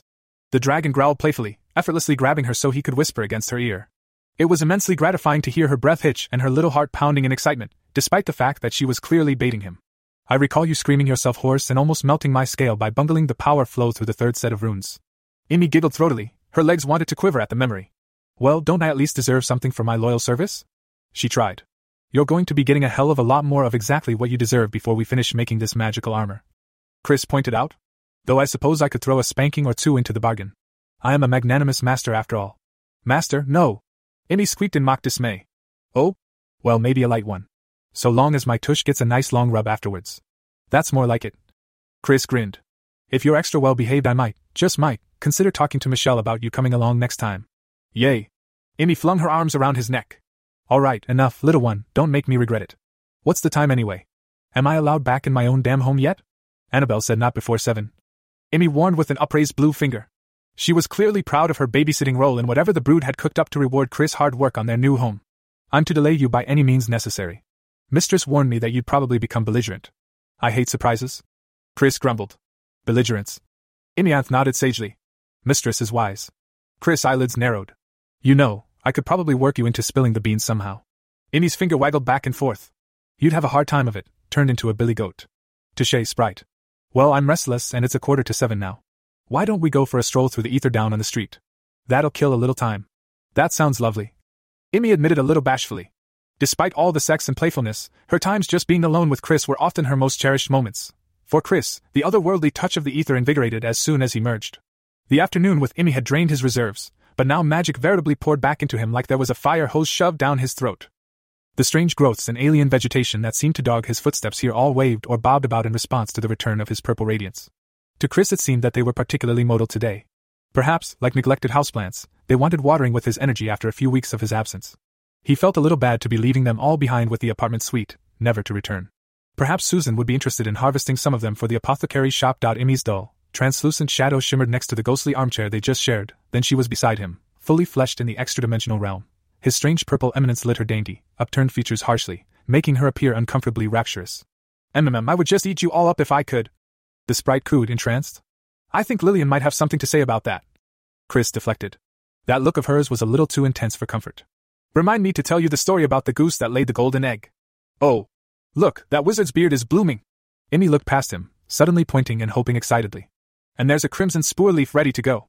They're all flowering. Chris followed her wild gesticulations, quickly realizing that she was exactly right. Most of the ether denizens around them were flailing unnaturally, as if churned up by a buffet of wind. Some visibly elongated as they rushed to unfurl flower buds, others wiggled or writhed disturbingly. One shrubby growth hanging near a ceiling light fixture suddenly dumped a heavy, red mist from its dark, triangular leaves.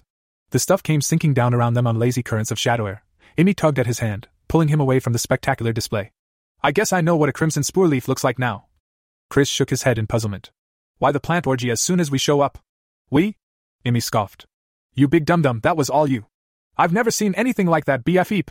Emmy pulled up short just before they got to the apartment door. A roundish growth near the door frame was seething from within, dirty white, but darkening as it swelled and its skin stretched. It was vibrant compared to the ghostly impression of the wall it clung on like a bloated barnacle. To Chris, it looked like a big old ball of garter snakes trapped inside a wrinkly old balloon. What the dash? A stress seam split the surface of the damn thing, then Chris was jumping backward with a yell as it ruptured. What seemed like yards and yards of gooey whitish intestines burst forth in the blink of an eye. Chris cringed in disgust as sticky brown globs of unknown goop splattered down right where he'd been standing. The sickly innards still disgorged themselves, inflating over 10 or so seconds to reveal themselves as a huge, goop-flecked ball of gross, interwoven tubes.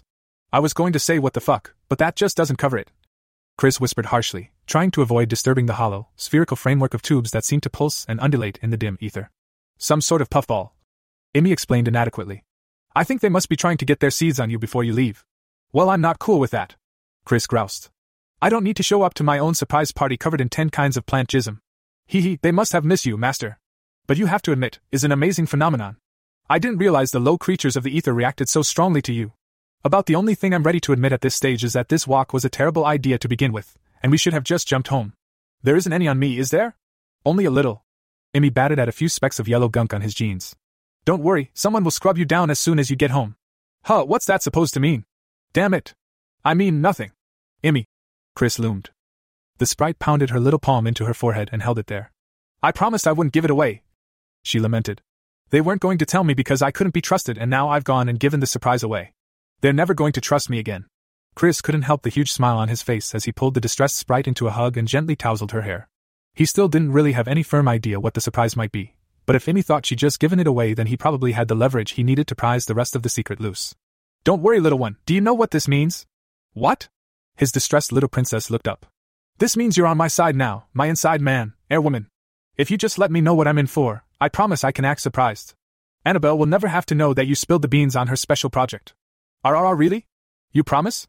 It turned out to be harder than Chris expected to play his part after he found out about the evening of teasing, pampering, food, and sex he had in store. When he and Emmy jumped into the imposing entrance room of their new home, Chris wanted to dive right in and let the debauchery begin. To hell with the surprise, his cock was on the fast train to Hardtown already. It would be a sure giveaway if Annabelle saw him show up with a rampant boner. So instead he put on his best disgruntled expression, kicked off his boots, and edgily stuck his head around the doorframe into the big living room with Emmy tagging along nervously at his heels. The first one he saw was Michelle, seated at the big dining table with a big glass of red wine and her nose in her tablet. She was wearing just a silky black robe, which didn't help his anticipation problem. He smelled and heard Annabelle working on something delicious in the kitchen, but his keen ears were focused down the house toward the open bathroom door. The faint splashing sounds that drifted to him, as well as a burst of Claire's playful tones we like a siren's call. We're home, Emmy announced half-heartedly as Chris skulked toward the kitchen. Michelle turned their way with a knowing grin, while Annabelle startled to see Chris halfway into her kitchen domain before she'd realized.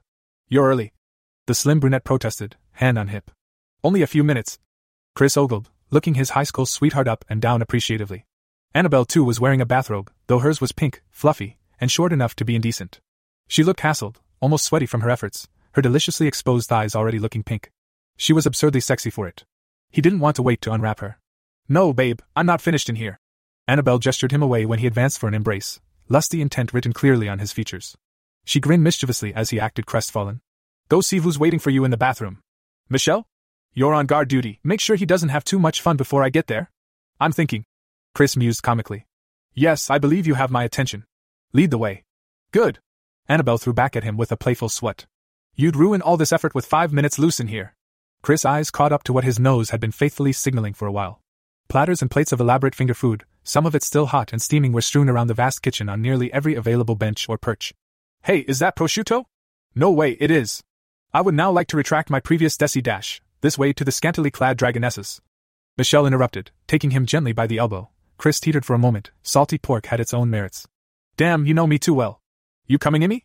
The sprite bounced fretfully on the balls off her bare little feet for a moment, glancing guiltily between the two who held the strings to her heart. Annabelle's eyes narrowed at the furtive body language, which was enough to make the sprite scamper away after the dragon and his dark-haired escort. The Goblin brothers had outdone themselves yet again. The new house might lack for a personal or unique flavor in some respects, especially the bedrooms, which were carved into the bedrock with clone-like regimentation. The main bathroom, on the other hand, was an instant hit with the brood. Dubbed the harem spa by its 3 diminutive creators, the huge, tiled space lived up to its name when tastefully furnished under Petra's keen eye. The huge, partially sunken tub that filled the far third of the rectangular room could more accurately be described as a small pool.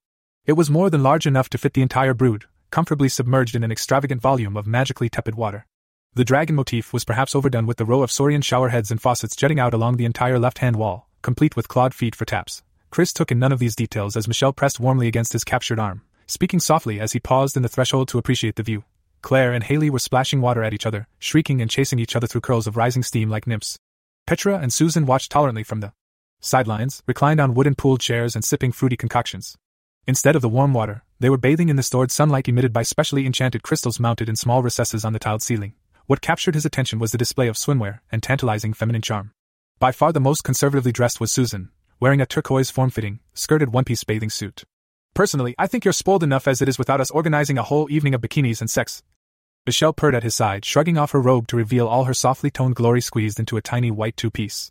But I've got to toe the party line, and I'll admit, by the look on your face, Annabelle may have picked the perfect reward for all the work you put in to make our family secure and safe. That does deserve rewarding. Wow, just wow. Chris was almost salivating as the girls took note of his arrival and their play came to a wet, jiggling halt. Claire smiled wickedly and dragged the smaller blonde woman up out of the water by way of the inlaid stairs. Pace yourself, Michelle teased, detaching herself as Haley was led shyly to him by the assertive young dragoness. She was a beautiful wee thing, golden skin gleaming with droplets and all her wonderful curves hugged and accentuated by scant, yet strategic blue fabric. Chris could clearly see her chest heaving from the water fight, the protrusions of her big pink nipples impossible to hide with such a flimsy layer. Haley has something to say, don't you, Haley? Claire prodded gently before she went on tippy toes to give her astonished mate a kiss. Her bikini was downright scandalous, a gaudy green color which clashed spectacularly with her pale, freckled skin and fiery hair. Go on, girl, tell him what you need. Haley glanced around at her audience in trepidation, squeezed her eyes shut and blurted, I want my pussy licked. This, of course, brought hoots of laughter and encouragement from Claire and Petra. Michelle shook her head in bemusement, and chose a spot next to the older dragoness on the thick, knee-high edge of the sunken pool which also housed an array of newly potted ferns and succulents. Haley peeked one eye open tentatively as the ruckus died down. Gladly. Chris growled, lust overcoming his initial surprise at such a bold request from the usually timid war bison.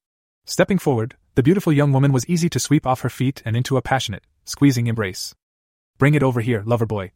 Claire called to his right, drawing his attention to a curtained-off section of the room he'd been too distracted to take in. Behind the thick, velvety drapes Claire pulled aside was someone's sturdy-framed double bed. The brood had obviously dragged it into the steamy room in preparation for the evening, shoving it lengthwise against the wall to conserve space. This story is continued in the next part. This podcast is part of the Erotica Podcast Network. We offer a free erotica podcast and a premium patron taboo podcast which contains more intense sexual themes. You can subscribe to the premium podcast for $2 per month or support the Erotica Podcast on Patreon to support us and allow members to request future stories and themes. Links are in the description. Thank you for listening.